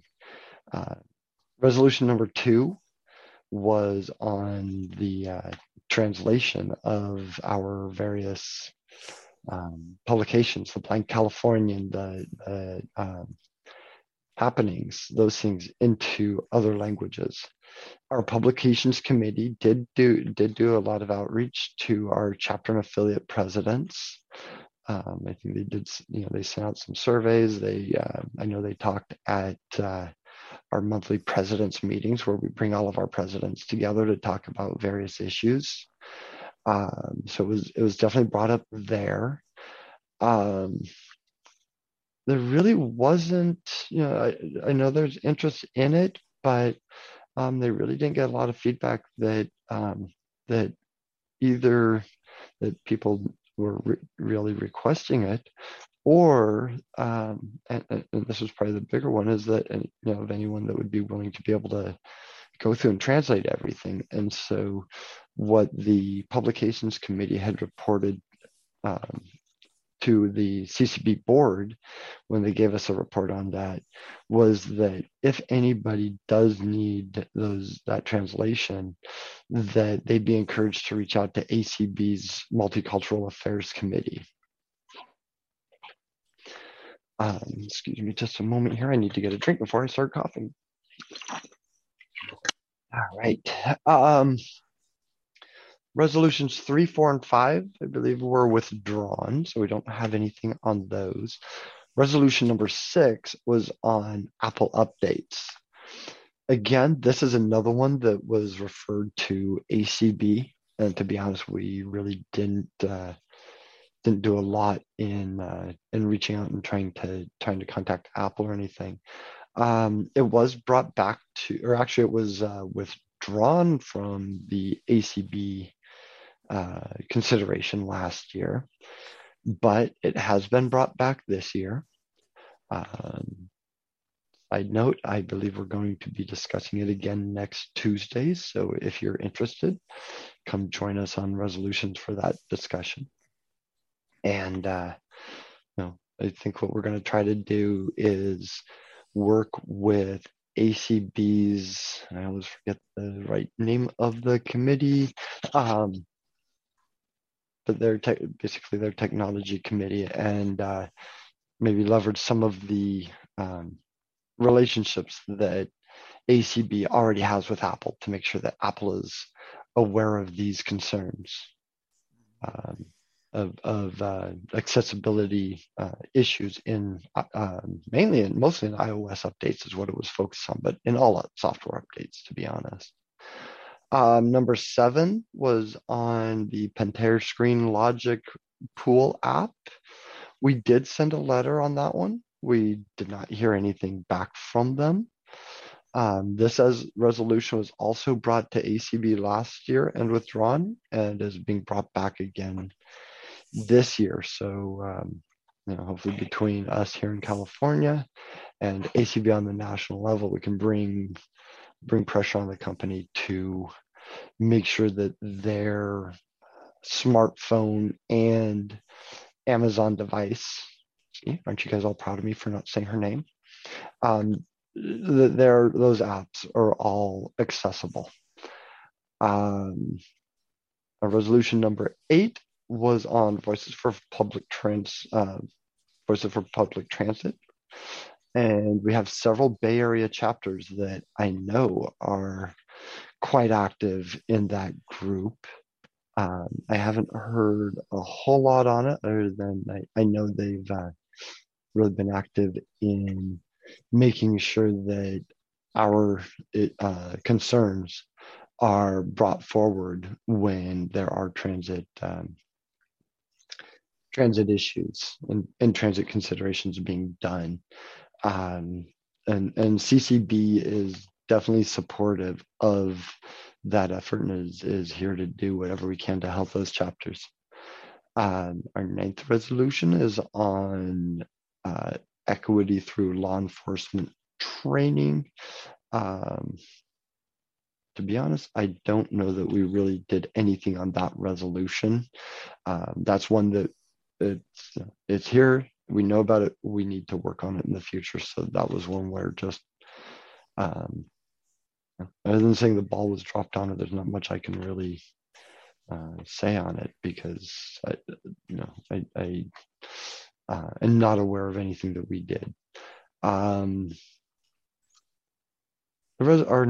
resolution number 10 on training centers, that one was a big one. I know that the Blind Advisory Committee has already started working with the Department of Rehab on it and to bring forward our concerns.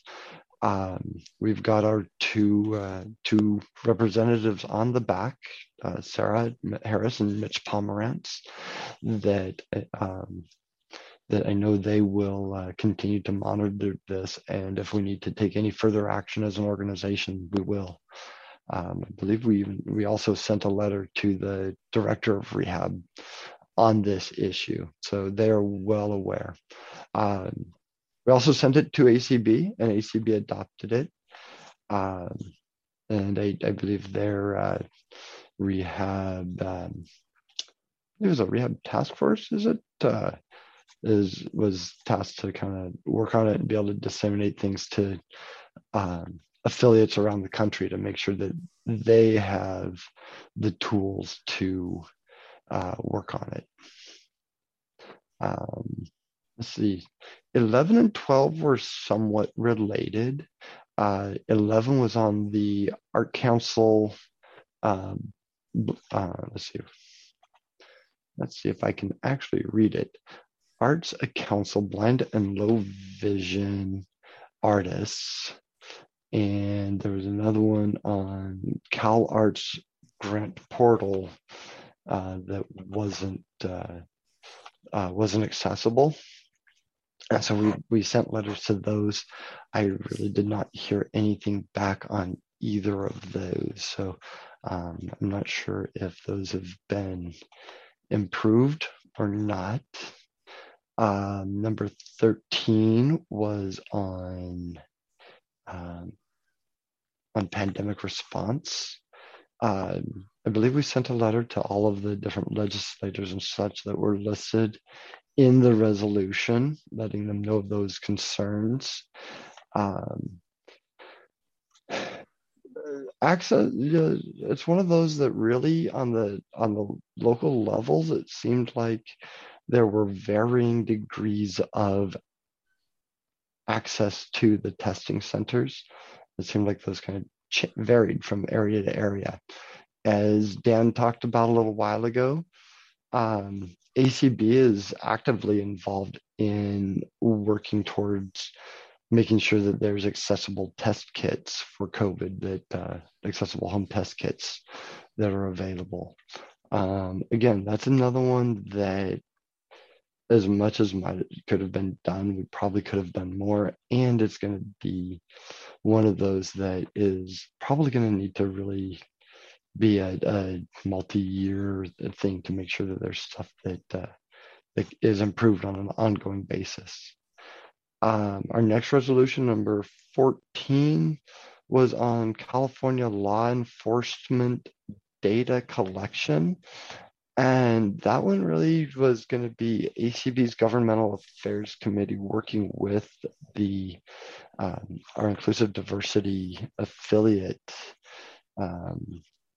We were hoping that IDC would be able to take point on that, and that ACB could, or CCB would be able to lend assistance where needed. I haven't seen or heard anything, so that's probably another one that's we're going to need to make sure that it doesn't fall away, but that we continue to monitor that and to keep it on our radar to be able to work on it.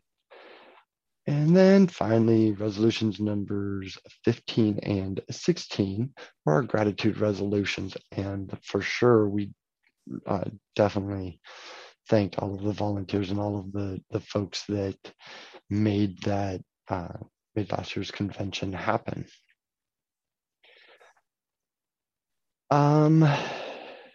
Next, I want to talk about funding again. Let's come back to talking about funding.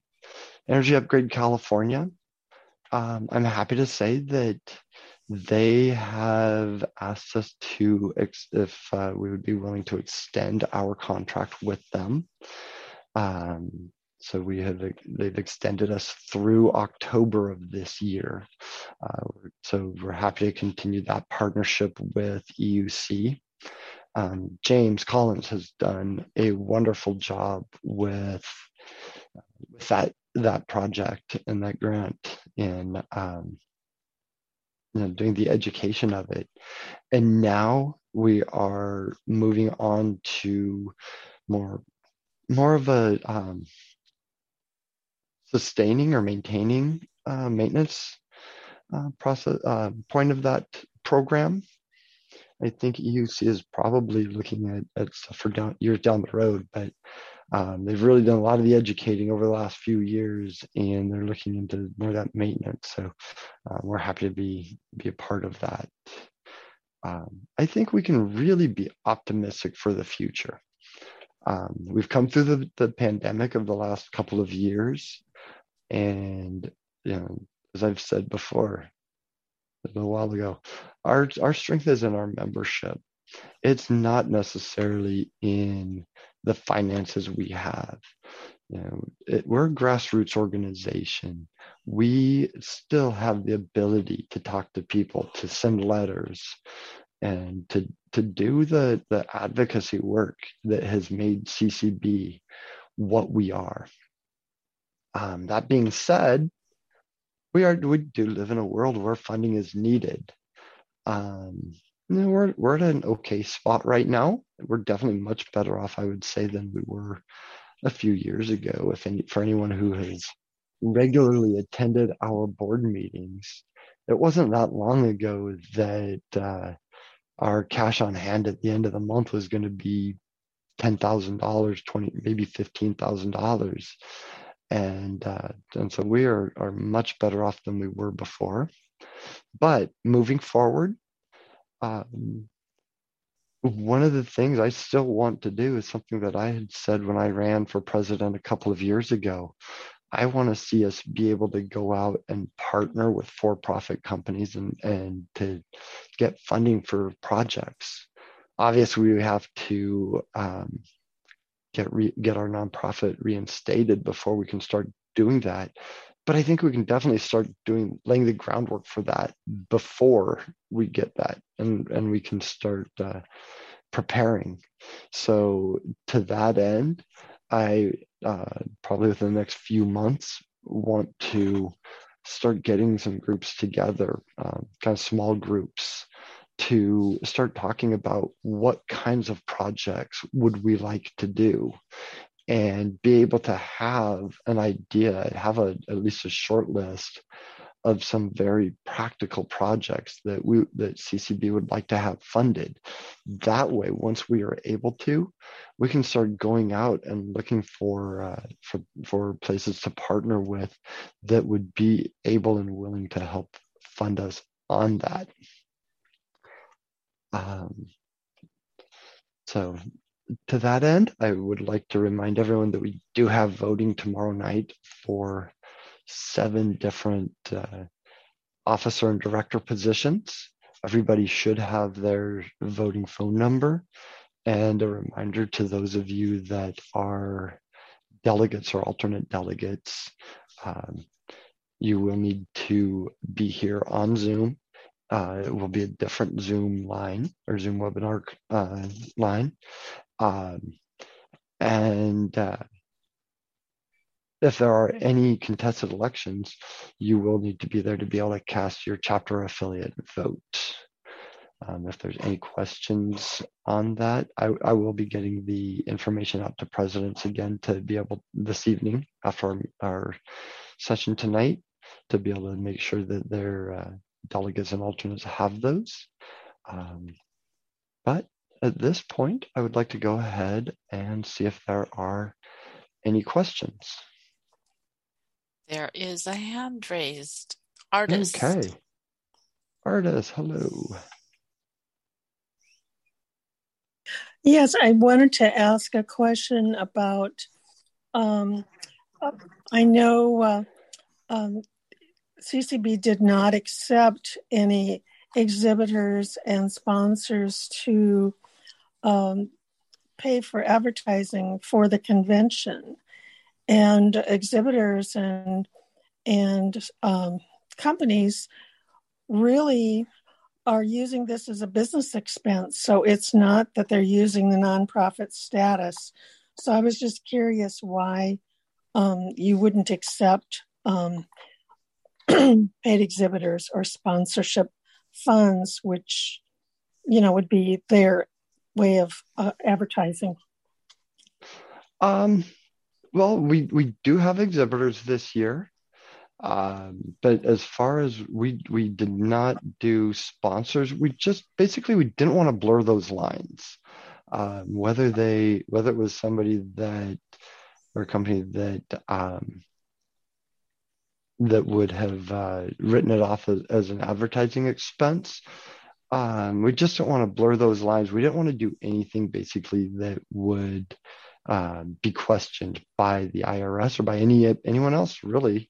As far as looking like we're doing any kind of fundraising, but like I said, we do have exhibitors and are happy to have those partnerships, and hopefully next year we can go a step further with those. Does that answer your question? Yes, that's fine. Thanks. All right. You're welcome. Thank you. Any other questions? There are no other hands raised right now. No other hands? Mm-mm. Did I really put everybody to sleep that quickly? Oh, yeah. Oh. Is it Sunday yet?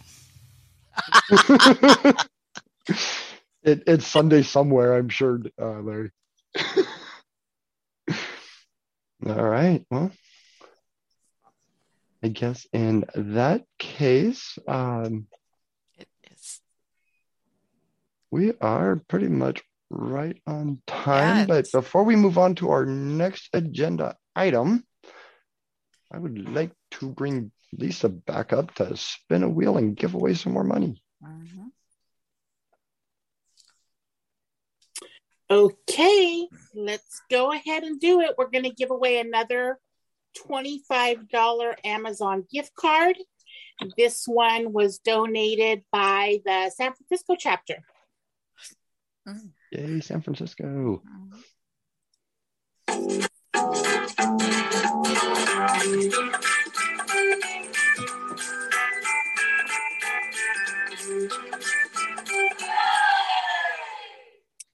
And the winner is Steve Emerson. Congratulations, Steve.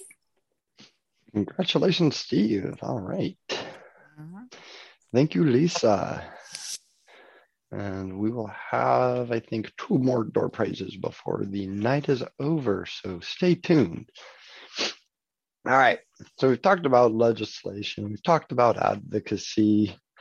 All of that stuff is spearheaded through our Governmental Affairs Committee. So next up, we're actually going to hear from several members of that committee. So I would like to, at this point, hopefully they're all here and waiting. Let's bring on Jeff Tom, Director of Governmental Affairs. Then we have Artis Bazin, who is co-chair of our Governmental Affairs Committee. I know Artis is here. We also have Alice Turner, who is our other co-chair of Governmental Affairs. And also, we want to bring on Regina Brink, who has been ably serving as our Deputy Director of Governmental Affairs. So, and it says here, I just want to point out, it says here that Jeff Tom is in Sacramento, California, but he is not. He is coming to us tonight from Denver. Artis is from Burbank. Alice is from Sunnyvale, and Regina is actually in Sacramento, I believe. So at this point, guys, let's go ahead and have you guys give your report. So welcome and thank you.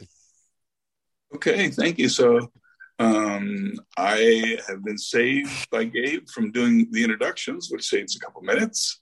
But the one thing I did want to say before I turn it over to Alice and Artis to begin talking about some of the national level advocacy that we've done is that really this, although you're only going to hear from the four of us, this is really a story of, many, many of you and all that you have done whenever, you have been called upon. And so, I'm not going to, and neither or are my cohort's going to mention too many names, I'm sure, but know well that we really appreciate each and every one of you for the letters you write, for the work that you do. And we wouldn't be, and I don't say this lightly, we wouldn't be the undisputed #1 advocacy agency for people who are blind or visually impaired in California if it were not for all of you. So with that, I want to turn it over for the first part of our program to Artis and Alice. Okay. Well, I am first going to tell you about the 4 imperatives that we discussed with legislators at the ACB legislative seminar. So I'm going to briefly give the title and just a sentence about each one, so you kind of get a flavor of what the advocates from California did at the ACB seminar. It was virtual again this year, so we got more participants than we would have if we had gone in person. The first imperative was the Exercise and Fitness for All Act, and that is Senate 2504 and HR 4756. And this would require exercise and fitness facilities to provide at least a basic level of accessibility for both equipment and instruction. The second imperative was the Medical Device Non-Visual Accessibility Act, and this was HR 4853. This requires the Food and Drug Administration to work on the non-visual accessibility and looking at approvals for Class 2 and Class C medical devices with visual displays to make sure that they're accessible for people with disabilities. Number 3 is the Website and Application Accessibility Act. And this would provide access for websites and applications and other online services, requiring the Department of Justice to provide that civil rights for people with disabilities occurs for online, and also provide guidance for website and application and other online services must be accessible for all. Number 4 is the Communication and Video Accessibility Amendments Act.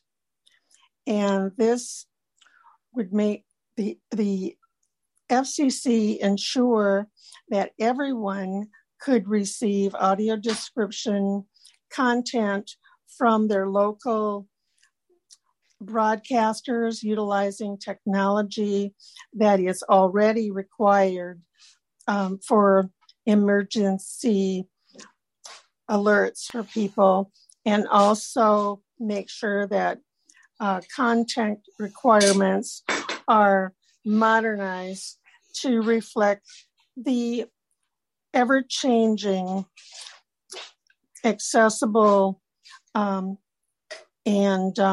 internet protocols for online delivery for video content, because we're doing a lot more streaming nowadays. I wanted to let you all know that we did have 27 participants from California that participated in the legislative seminar. And we had 15 teams that actually met with legislators during the conference. And so that took a lot of time and effort by a lot of people to make sure that we talked to every legislator in California. And we even had to pull in a couple people that weren't really participants, but in order to get to talk to some of the legislators that would only talk to us if we had a constituent in our midst. So I want to thank all of you for that participation, because we really appreciated everyone's activity. Now I'm going to turn it over to Alice. Great. Wonderful. Thank you, Artis. And as Artis mentioned, we could not do the legislative activity that we do at the national level nor at the local level without the help of everyone. So just a word of thanks and praise to Government Affairs Committee members, to our many legislative liaisons, and then, as Artis mentioned, for the members who jumped in and joined in to participate in having these meetings with their Congress. So some feedback that we received from individuals who participated in this is that first and foremost, many of them said that the training that the Government Affairs Committee planned to help people to learn about the imperatives, to practice speaking about them, and then also to troubleshoot some of the challenges with making appointments, so that the training that we provided was considered very valuable.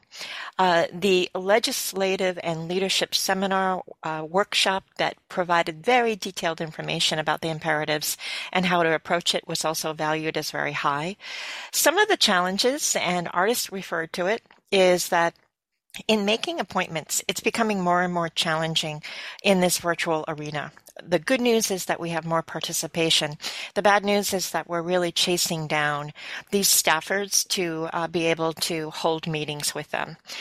And one of those barriers that is becoming more and more prevalent is that a congressperson needs to have a constituent in the actual meetings.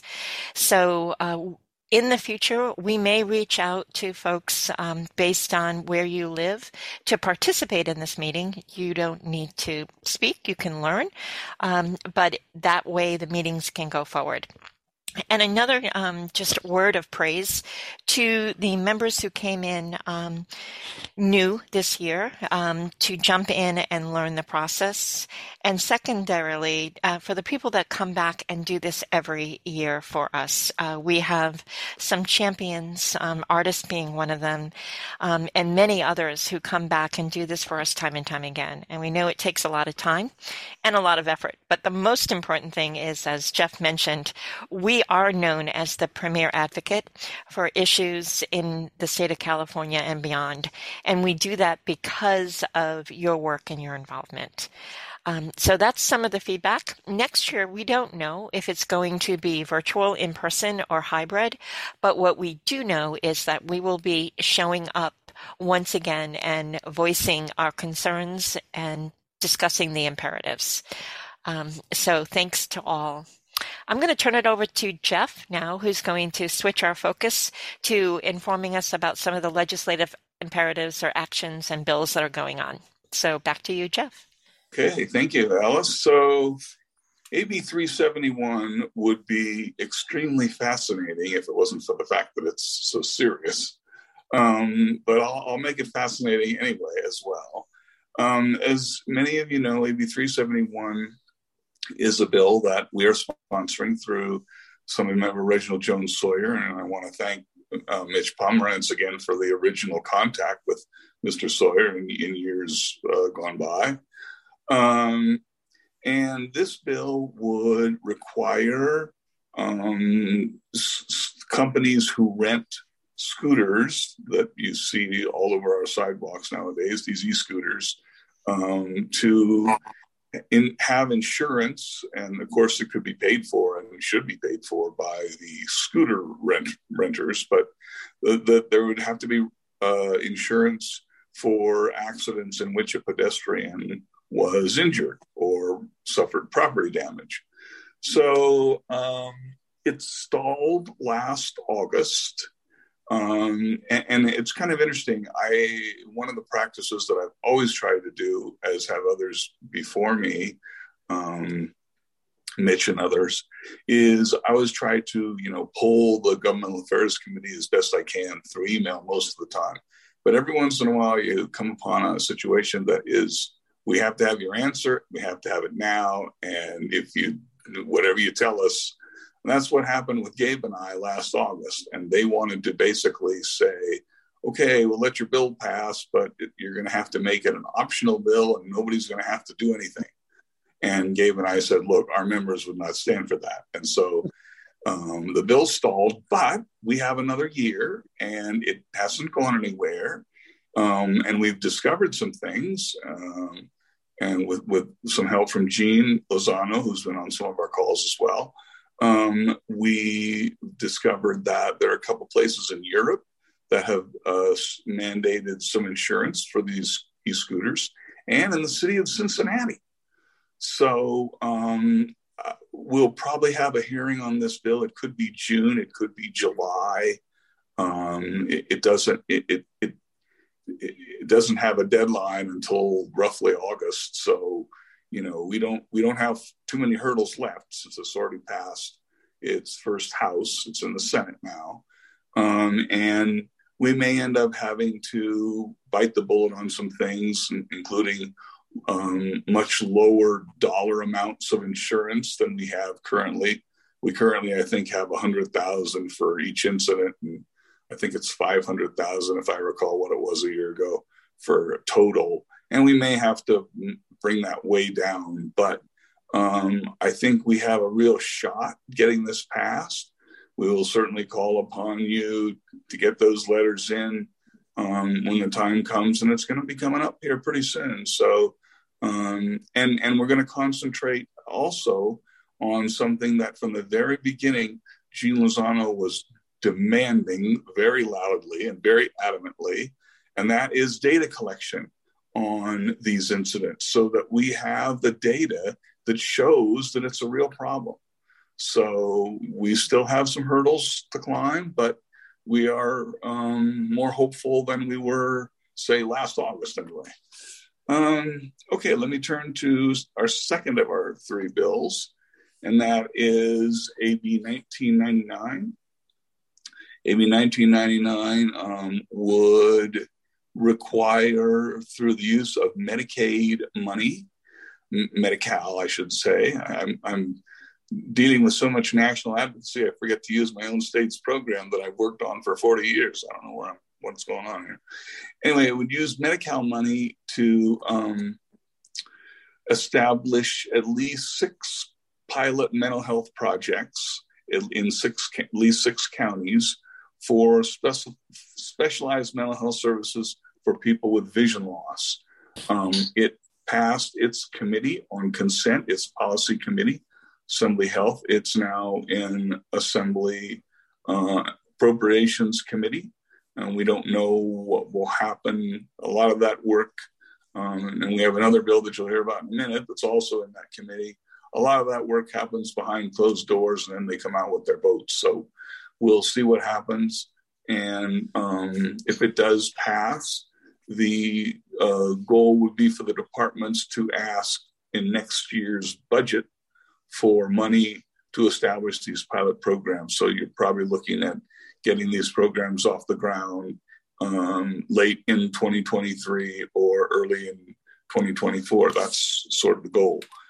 And I'm going to turn it over to discuss the other bill.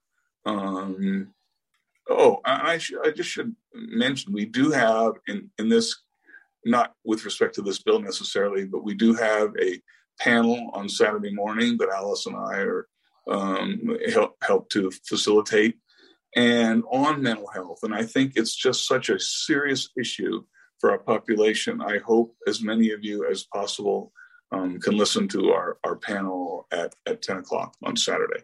With that, I want to turn it over to Alice for our third CCB-sponsored bill. Great. Thanks, Jeff. Our next bill is titled AB 2480. And this bill was introduced by Assemblyman Arambula. I think I'm pronouncing that correctly. And the title of the bill is Rehabilitation Services for Persons with Low Vision. And this has also recently passed by consent in April, and it's set for appropriations after that. And this is near and dear to all of us, I think. And what this bill is designed to do is to establish a pilot program in at least 6 counties for individuals to be able to receive the necessary services to prevent them from going into nursing homes, or to get folks who are in nursing homes simply because of vision loss the necessary skills and capabilities that they need to live in their own homes and live independently. The bill also establishes some criteria as far as the number of pilot programs that can be run in the different counties, and it needs to be in both rural and also city or urban settings. What the bill is charged with is to let the Department of Rehabilitation know that this pilot program needs to be run and monitored. And the services are delivered, as they are now, in many cases, by agencies who provide services, so that these agencies would have a pilot program, deliver services such as technology, daily living skills, orientation and mobility, adapting to vision loss from the emotional point of view, and to then keep this data and be able to provide a report on the outcomes of providing this bill through the pilot, these services through the pilot program, and then also to keep data on outreach and any challenges. So we know that we've been missing individuals because they haven't been slotted into those slots for Department of Rehabilitation. And people who are new to vision loss need these programs as soon as they are experiencing significant vision loss. So we're 100% behind this bill, and it's set for the next committee as far as appropriations. So back to you, Jeff. Okay, so now I'm going to turn it over to the person without whose assistance I wouldn't get anything done, I don't think, and that is Regina Brink. So, Regina? Thank you, Jeff. So, related to one of our resolutions, which was tracking of law enforcement for victims who have disabilities, there is actually a bill, and this goes to the collaboration that we can do with other organizations and how that pays off. So what CCB did was sign on to a letter for AB 1947, and that's called Hate Crimes Against People with Disabilities. And what it mainly does is track. And that's important because if someone has a disability and is a victim of a crime, we don't know if it's a hate crime against their disability status if it's not reported anywhere. And that's what's happening now. So what this bill simply says is if there's a person who's a victim of a crime, that their disability is also recorded so that it can be investigated as a possible hate crime. That doesn't mean it is one, but at least it's getting to the meat of that. That if their disability played any part in it, that would be something that law enforcement could investigate because they would have the data. So data collection again. And then our drug resolution, we have contacted people on the health committee and had very positive responses, but no substantial movement on it. I think from what we have concluded is there's some resistance because some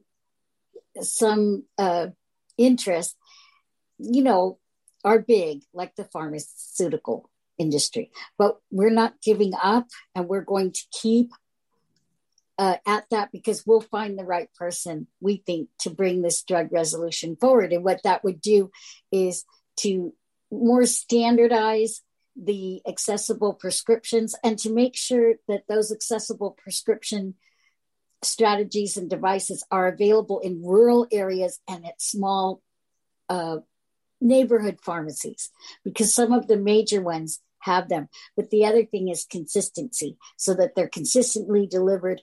And if you change pharmacies because you move or you change insurance, you don't have to get everything all brand new to identify your medicine.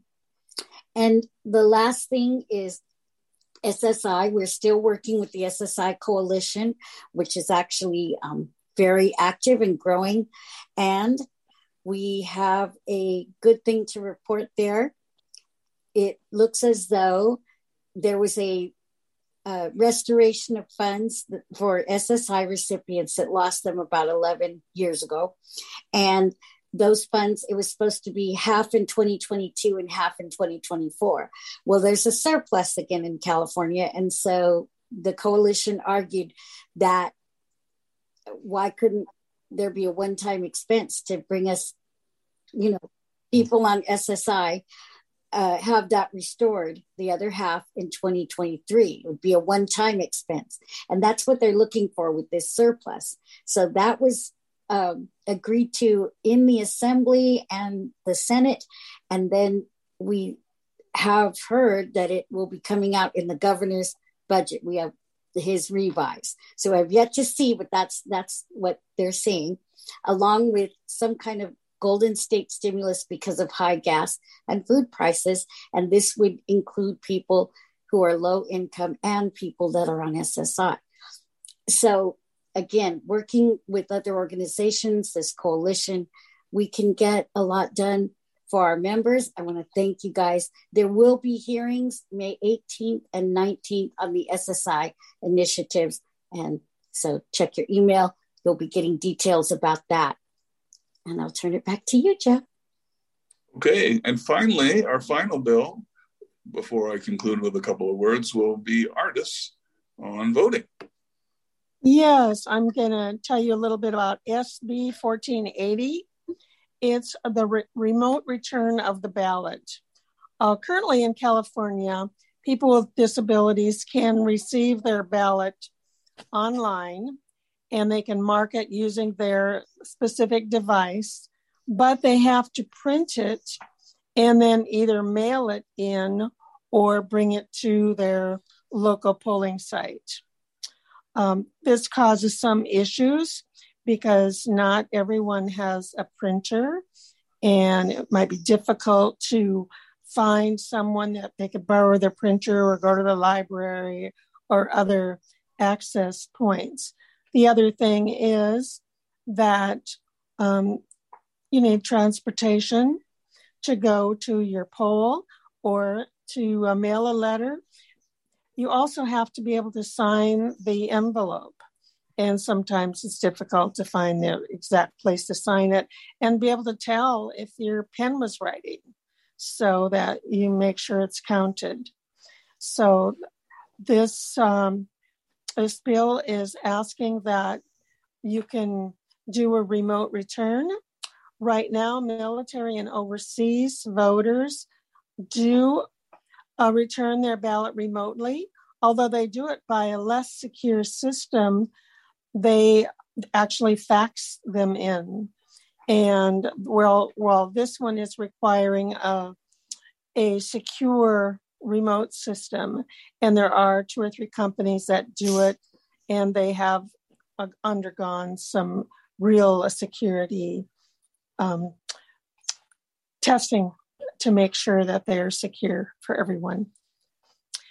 It did just go through the committee for, oh gosh, I just lost the word.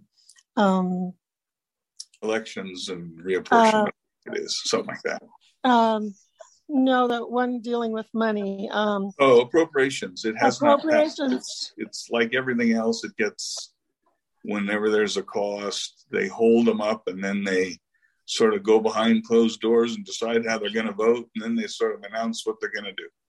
So we don't know. But even though it has a lot of opposition from the anti-e-voting factions, Microsoft endorsed it, which was interesting and very positive, I think, in terms of the, e-ballot return, issue. And it's kind of interesting. Democracy Live has noted that they're using the same software that the NSA and CIA use, apparently. So it's not like this is unsecure software that they're using. But we'll see what happens. So, and I wanted to, before we forget on this, Artis, I wanted Democracy Live was, as you know, and you publicized, thank you, for us, was willing to send students up to our policy committee. And there were like 3 students from CCB from Santa Clara County. And I wanted to, congratulate them who came up and testified in Sacramento. So that was great. I wanted to call that out. So you guys did not say who the author of that bill was. Yes, that is. Oh gosh, I'm blanking out. Glazer. Oh Glazer. Yes, it's Glazer. His Mr. President, Senator. I was going to say it was my senator. That's why I wanted to make sure to point that out. Now, I don't know what will happen to it once it gets into the assembly, because the assembly committee chair is the same one that refused to carry our bill last year, so on the same issue. So we'll see what happens on the other side of the aisle. But and I just, before we open up for questions, I'd just like to acknowledge, we have people doing so many things, Chris Fedrick, along with Mitch and Sarah on the Blind Advisory Committee, and people on the local level in all sorts of cities doing transportation and housing and emergency disaster assistance and things like that. And, too many for me to mention, but, I just want to thank everybody for all that you do. So I don't know if we have time for questions, Gabe, or not.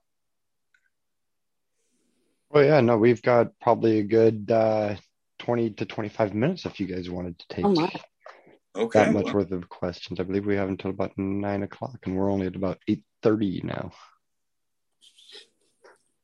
And is there anything we didn't cover, ladies, that we might have missed? I can't think of anything. Everything that was on our list.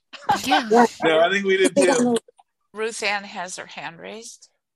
I don't know. I got a note that I could speak. Is that proper?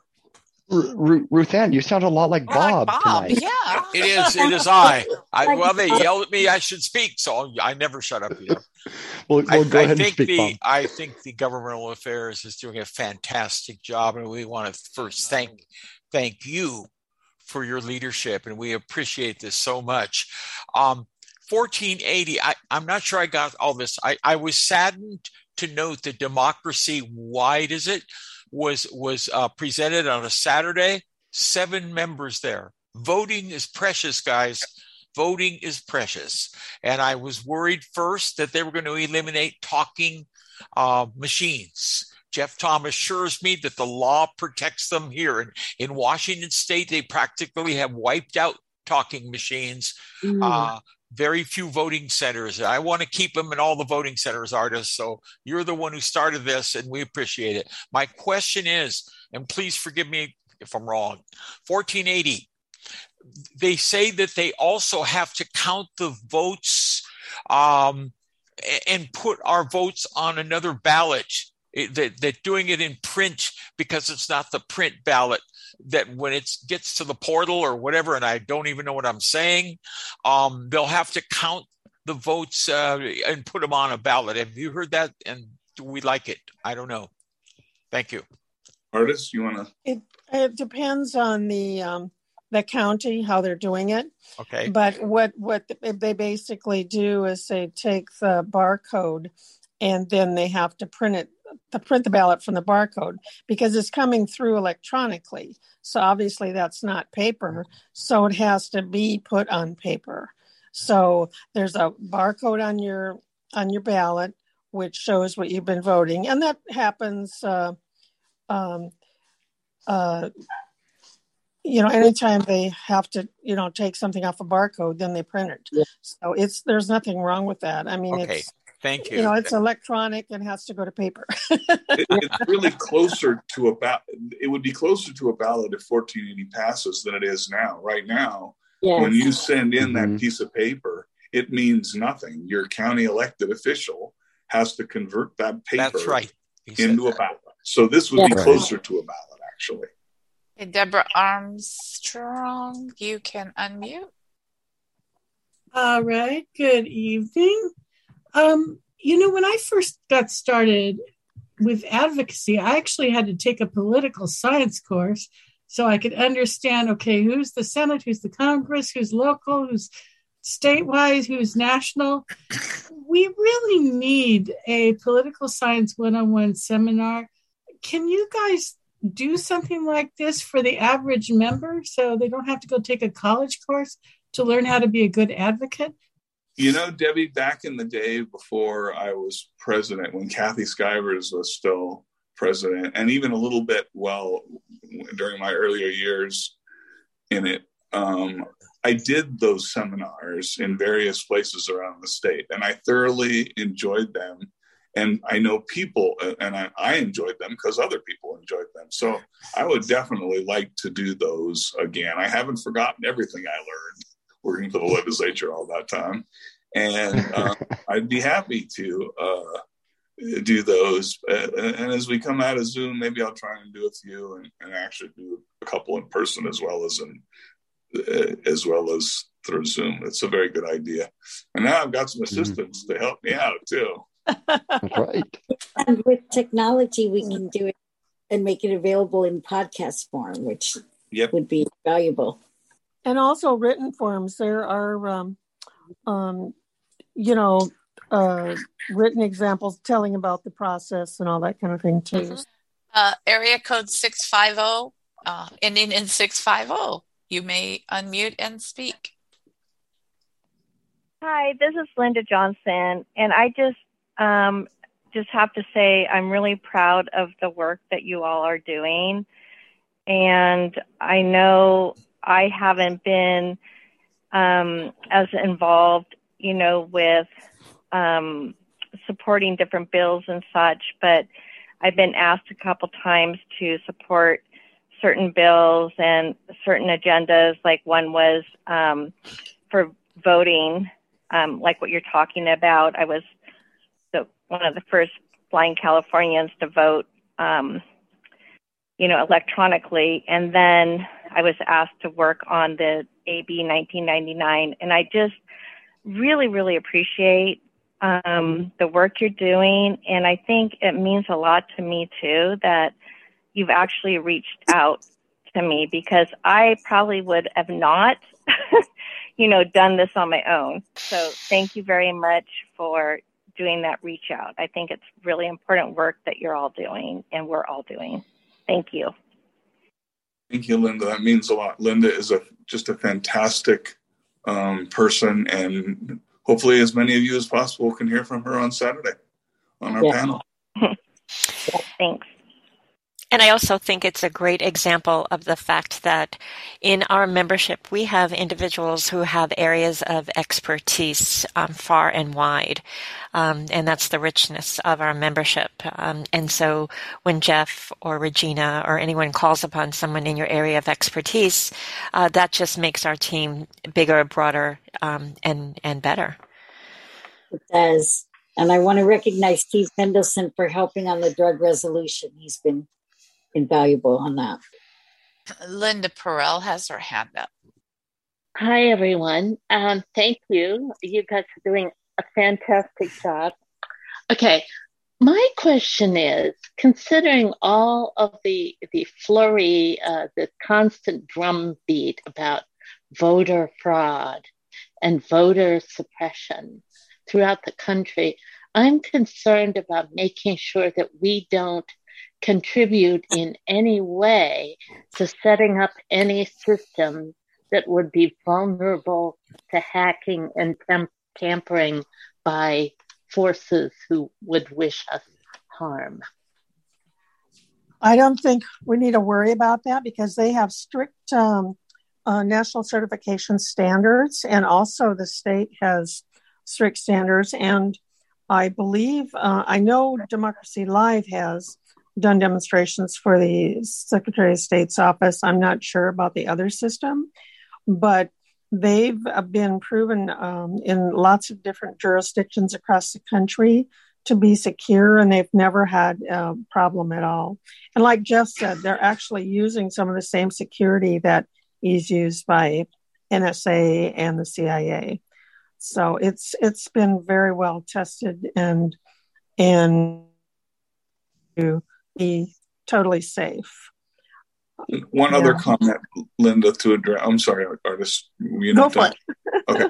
Well, the other thing I would say is that this bill does not, in a way, unfortunately, but it does not require online ballot return. It allows the Secretary of State, if she, since it is a she, it's Shirley Weber, feels that a system can be securely certified to therefore certify online ballot returns. So, I mean, if you can do it in a bank and if you could do it in every other part of your daily life, what's not to say you shouldn't be able to do it with voting. And if we allow, and many other states allow, overseas and veteran voters to do it, why should not voters with disabilities do it? I mean, we're always going to have those opponents. They're going to be out there for some good reasons and some bad ones.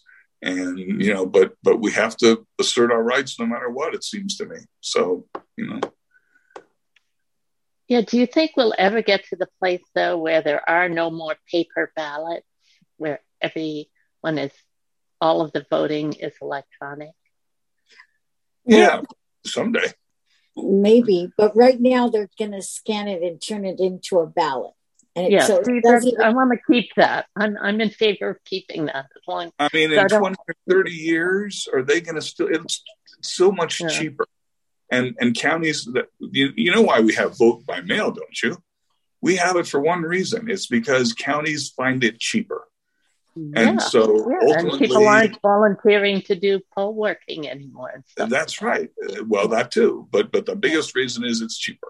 And, when eventually, as life becomes more and more e-centered, voting will too, whether it's 10 years or 30 years. I don't know when that'll be, but it's going to happen. Thank you. There are no more hands. I should say that Disability Rights California has really been helping us in this effort too, because they are really pro this remote return bill as well. Well, they actually are the sponsor of the bill in this case. Yes. Right. But we are working closely with them. Yeah. Yes. We are. The advantage of this too is it helps people with other disabilities, not just print or visual, low vision and people that are blind. So, or print disabilities. It helps people with other disabilities. Thank you very much for your questions, for your attention, and for your advocacy. Anyone else have final words? Vida. Good evening, everyone. Vida. Thank you for all the amazing work you're doing. Wow. So I had a question, Artis. The bill that you talked about with medical devices, and you mentioned specifically class 2 and class 3 devices. Can you explain to us what that means? Well, they're mostly devices that deal with like diabetes, heart things, kidney things. And I don't know why, I don't know what class 1 is, but I know that there are particularly ones with visual displays. Yeah, class 1 is more like thermometers and things like that. So class B and C, I think it's A, B, and C actually. And they have to do with the more advanced medical devices, like things that monitor your blood sugar, your heart, your, as you said, your blood pressure, that kind of thing. Yeah, right. But thermometer, a stethoscope, that kind of thing is A. Now there's no more hands. No more? All right. Well, do you guys have any other closing thoughts? I just want to thank everybody that supports the Governmental Affairs Committee. Jeff is right. We couldn't do it without you, and those letters, those comments, everything that you guys do makes it possible for us to advocate, because the more voices they hear, the more it lends credibility to what we're saying. Definitely. Thank you. I want to say thank you to all of you guys, to Artis and Alice for ably co-chairing the Governmental Affairs Committee. There's several more people than what we're hearing tonight that are on that committee. And to Jeff and Regina, you guys are boots on the ground, so to speak, of going to the Capitol, making those visits and testifying. So thank you to all of you guys. Thank you. Thank you. Since we've got a couple of minutes here, Lisa, what do you say we do another door prize? I'm with it. Let's do it. So we have another $25 Amazon gift card donated by ACB Capital Chapter. Let's get the wheel spinning.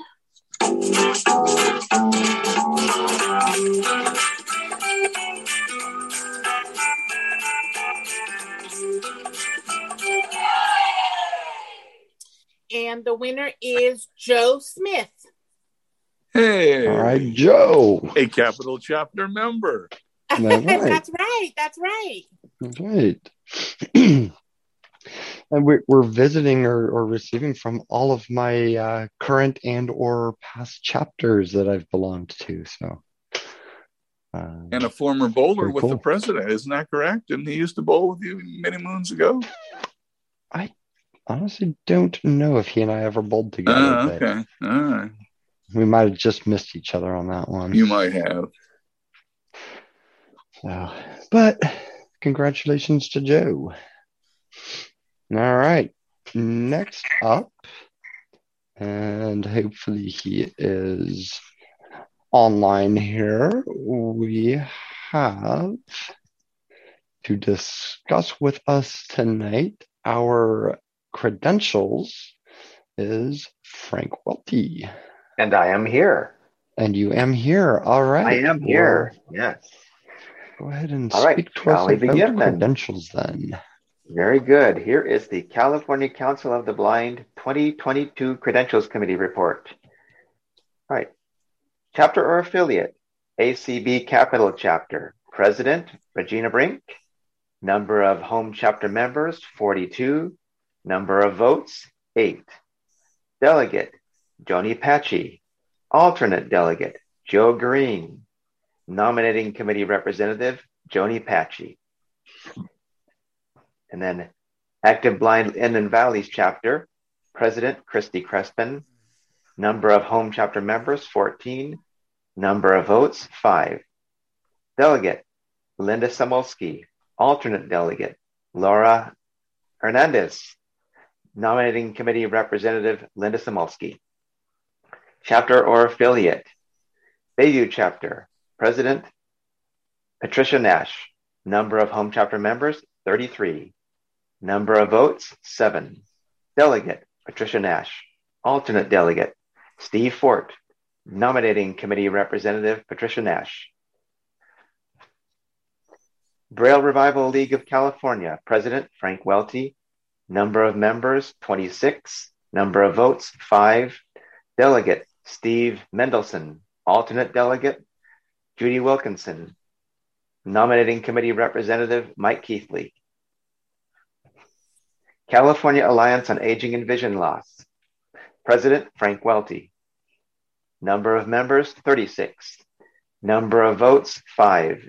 Delegate, Frank Welty. Alternate delegate, Olivia Ostergaard. Nominating Committee Representative, Andy Baracco. CCB students, President Aaron Espinoza.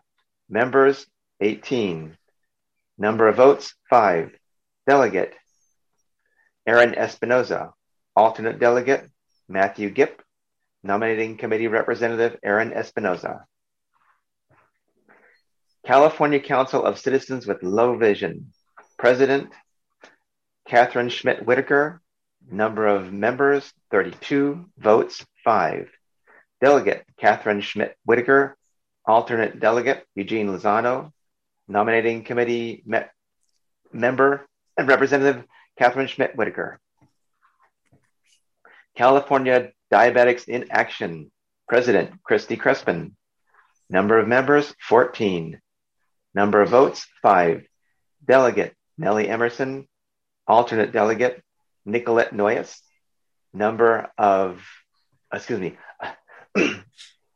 Nominating Committee Representative, Christy Crespin. California Library Users of America, President Pamela Metz. Number of members, 46. Number of votes, 5. Delegate, Pamela Metz. Alternate delegate, Linda Perrell. Nominating Committee Representative, Pamela Metz.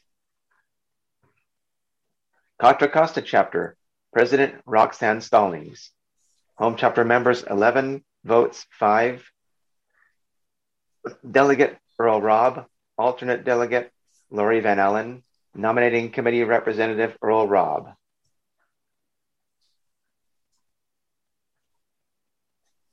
CCB Fresno, President Sarah Harris. Number of Home Chapter members, 19. Votes, 5. Delegate, Roger Hood. Alternate delegate, Suzanne Hood. Nominating Committee Representative, Sarah Harris. Glendale Burbank Chapter, President Anthony J. Signorello. Number of Home Chapter members, 32. Votes, 6. Delegate, Anthony Signorello. Alternate delegate, Kevin Berkery. Nominating Committee Representative, Anthony Signorello. Golden State Guide Dog Handlers Incorporated, President Susan Glass. Number of members, 53. Votes, 5. Delegate, Diane Deutsch. Alternate delegate, Susan Glass. Nominating Committee Representative, Susan Glass. Greater Bakersfield Council of the Blind, President Chris Fendrick.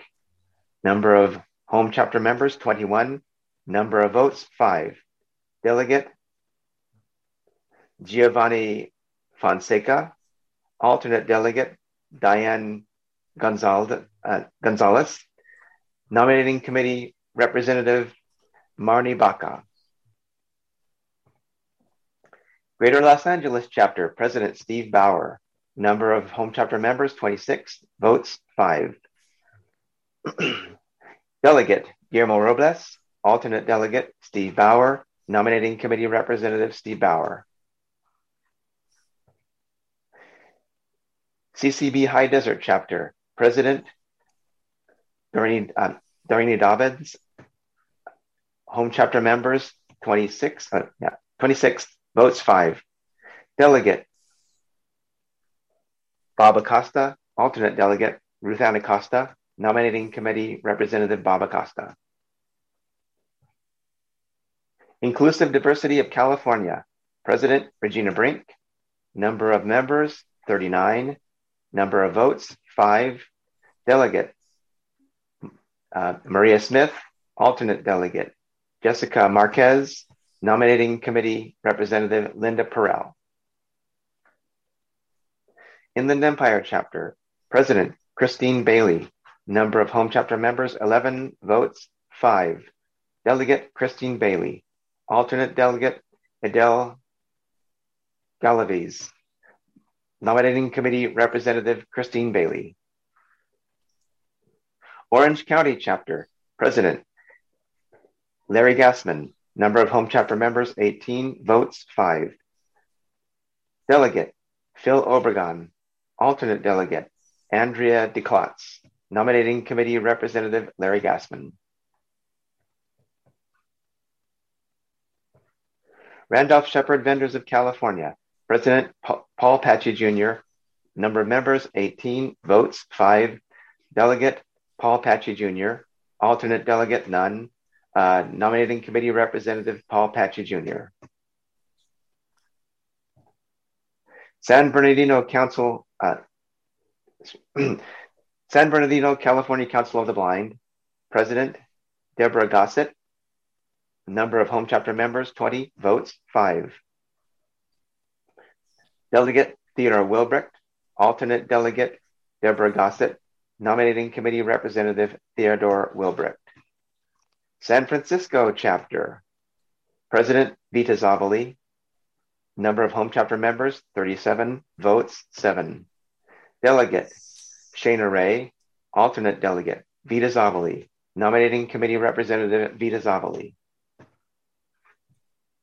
San Gabriel Valley Chapter. President Pam Polagy. Number of home chapter members 25. Number of votes 5. Delegate Gail Crossan. Alternate Delegate Nick Guttinger. Nominating Committee Representative Gail Crossan.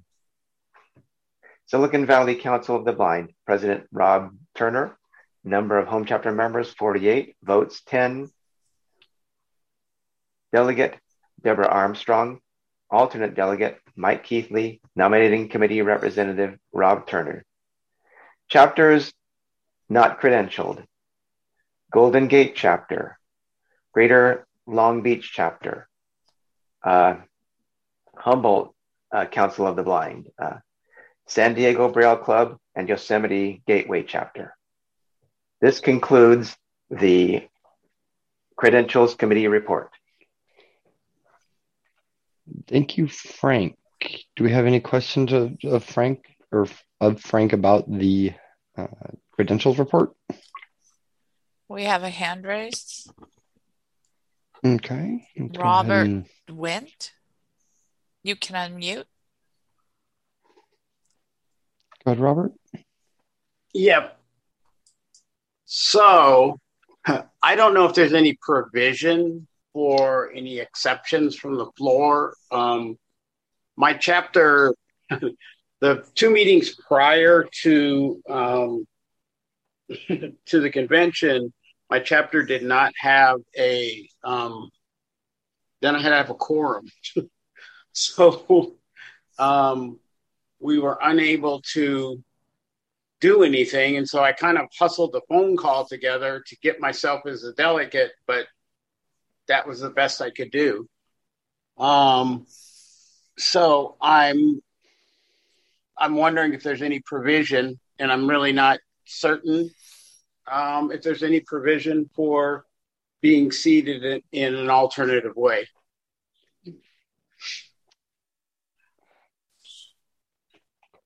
Not really at this point. We had the deadline of when the credentials needed to be in, and it was put out several times. Yeah, I know that. So unfortunately, there's really not a provision for that. Okay. Just thought I would ask. You never know. So it was worth asking. Yeah. Yeah. Okay. Thank you very much. You're welcome. Do we have any other hands up? Olivia Ostergaard. Thank you, host. Frank, when do our chapters vote, or have we already voted yet? If you're an alternate or a delegate alternate, or I'm an alternate with you would, CAAVL. Okay, so that would be for the elections tomorrow evening, and you would also want to be here on Sunday morning in case anything comes up during any resolution voting. Okay, but when do our chapters vote? The chapters will vote tomorrow night as well? Yes. Okay. During the elections, there will be the individual vote, and there will be the roll call vote for the Okay, chapters. so then our chapter president would be sending us a link for that? If you're a delegate or an alternate, you should have, you would be using the Zoom link that has gone out for, that said it's for either Friday night or Sunday. Oh, okay. That will be going out. I'll be getting that out to the president's list after the meeting tonight and asking the presidents to make sure that their delegates and alternates have it. Okay. As well as I think we're probably going to be sending it to the list again tomorrow. Okay. Alrighty. Thank you. Okay. Area code 650 ending in 155. You may unmute. Hey, Roger. It's Roger. Oh, how do you know? Why does everybody know my phone number? Well, I had to say something because I'm sitting up here all alone in my empty apartment, and it's really weird to be doing a convention when you're sitting alone in your apartment. Anyway, I guess I just wanted to say that we really need to think about how this is all working in terms of credentialing chapters. I mean, the fact that someone should ask, when do we vote and so forth, just somehow bothers me. And I think somehow we need to put our hands more directly on these folks, or there needs to be more communication somehow. And I don't know what to do about it because we've always had the problem to one degree or another. But, what we just did was make clear that who's supposed to cast the votes for the chapters. And that's what it's going to be. When they call for a certain chapter, the person that said they were the delegate is the person that they want to talk to, and the alternate is the substitute. So, right. It's really it's unfortunate that we have chapters that are not credentialed, and that we have, I don't know, just we need to get the membership committee working. I was going to say when we were talking about legislation that one of the reasons it's so successful is that Alice Turner knows that See's candy works better than vinegar. For those of you who don't know her, she used to work for See's Candy. That's why I said that.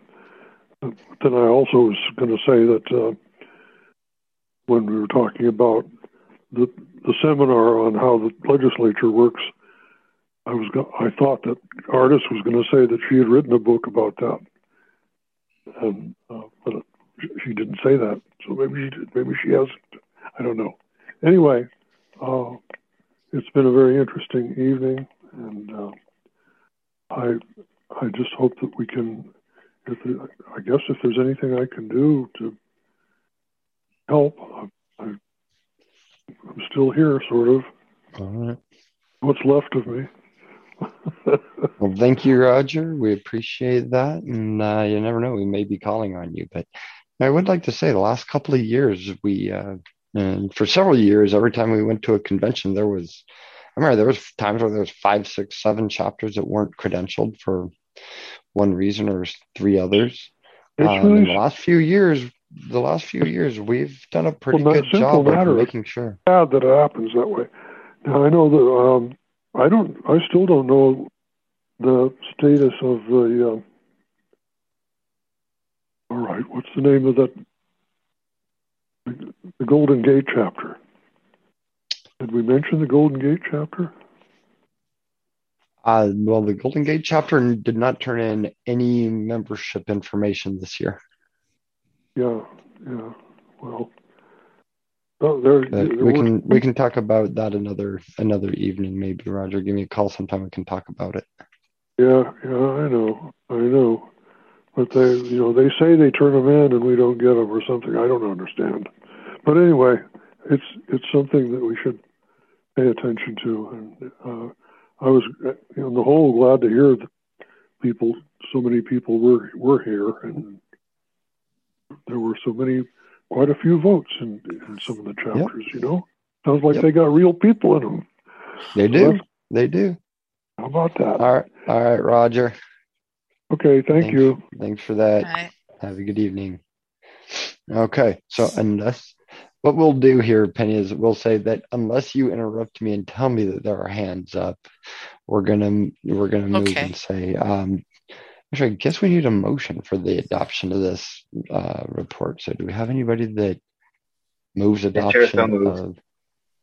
All right, and it was a motion from the chair, so we don't really need don't technically need a second. Okay. So unless we get 10 hands that go up objecting to adoption of this report, we will consider it passed. We'll give it maybe 30 seconds. So Penny, if you can keep an eye on that, see if any hands go up.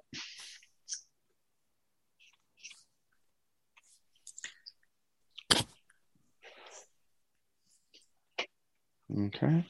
Oh. I'm not hearing you say that any hands are going up. So, all right, we have a credentials report. Thank you. Okay. And just because we haven't heard from him in so long, I would like to introduce Frank Welty to give us a nominating committee report. Well, good evening, and it's wonderful to be back. California You've been Council gone so of the long, Blind. we missed you. Absolutely. I'm just glad to see everybody again. It's just terrific. California Council of the Blind 2022 Nominating Committee Report. The committee chose the following slate of nominees for the CCB offices. President, Gabe Griffith. Second Vice President, Rob Turner. Treasurer, Lisa Presley Thomas. Director 1, Larry Gassman. Director 2, Regina Brink. Director 3, Jeff Tom. Director 4, Andrea DeClotz. This concludes the nominating committee report, and I move a do pass. Thank you, Frank. All right. And can I object to that? Is it too late for me to object? You'll need 9 other people to get you to help you out and get that one, Gabe.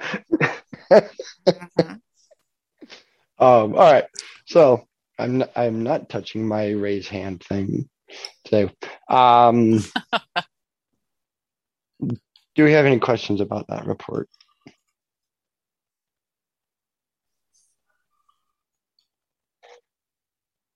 Or about the motion for it? Okay. Well, hearing that there are no hands going up for questions, if there are 10 people that object to that report, go ahead and raise your hands. And if we don't have 10 hands go up in the next few seconds, we will consider it adopted.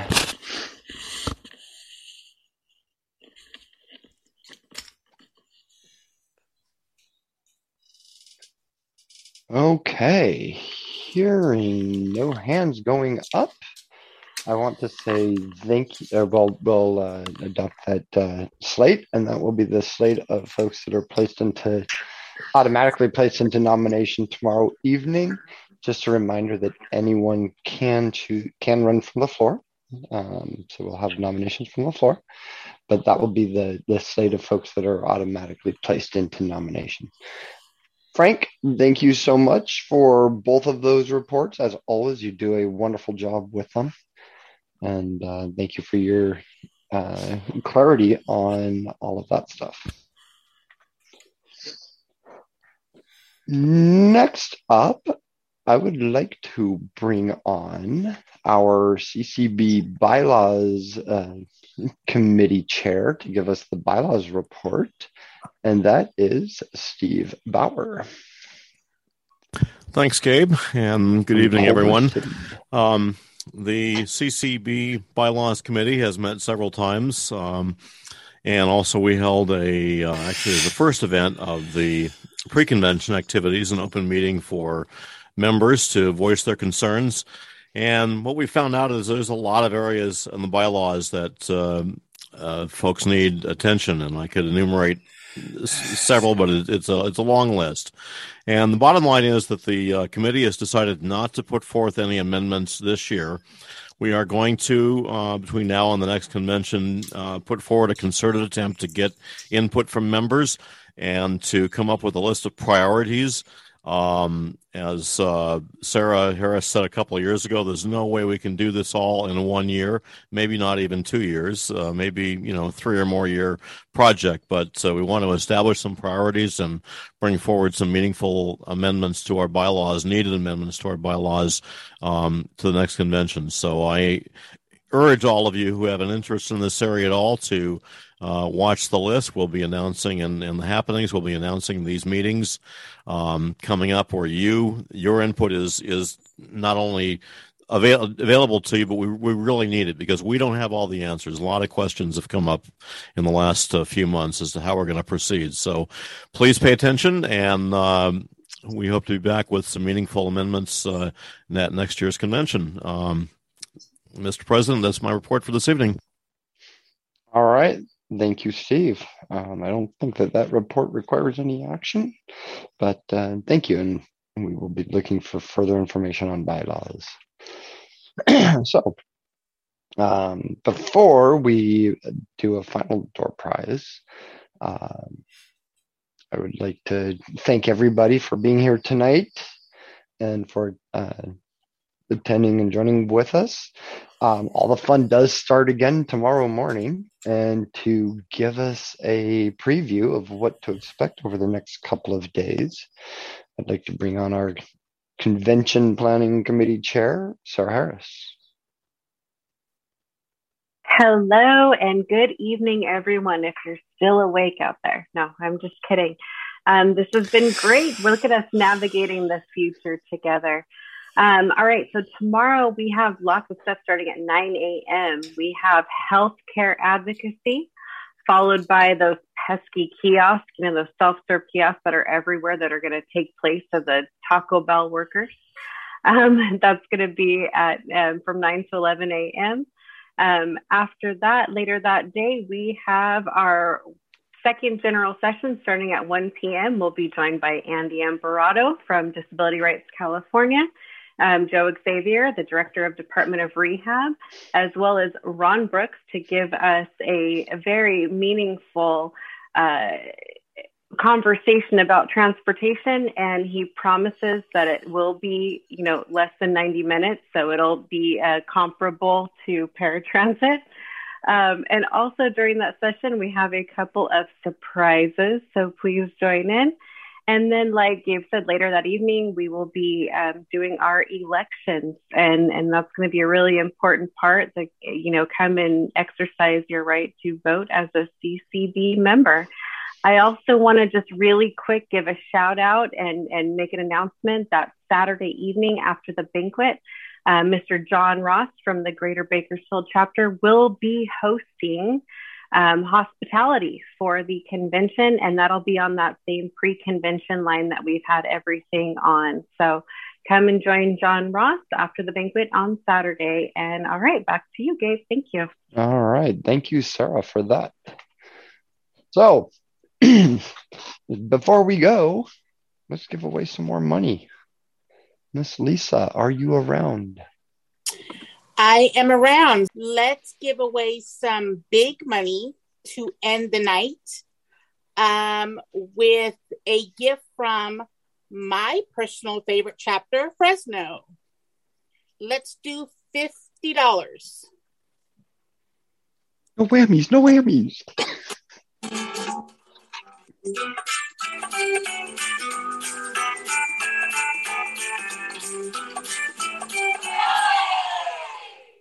And the winner is Gail Crossan.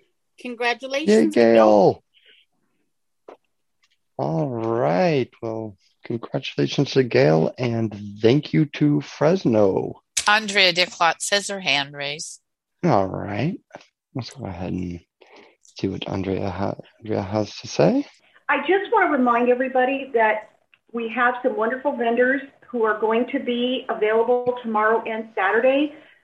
Please look at the information I sent out because they are available at different times. Some of these folks are on the East Coast and they're not going to be available the whole day, either day. For example, Barry Schroeder will be around all day tomorrow, but Saturday he will only be around from noon to 4. Let's see.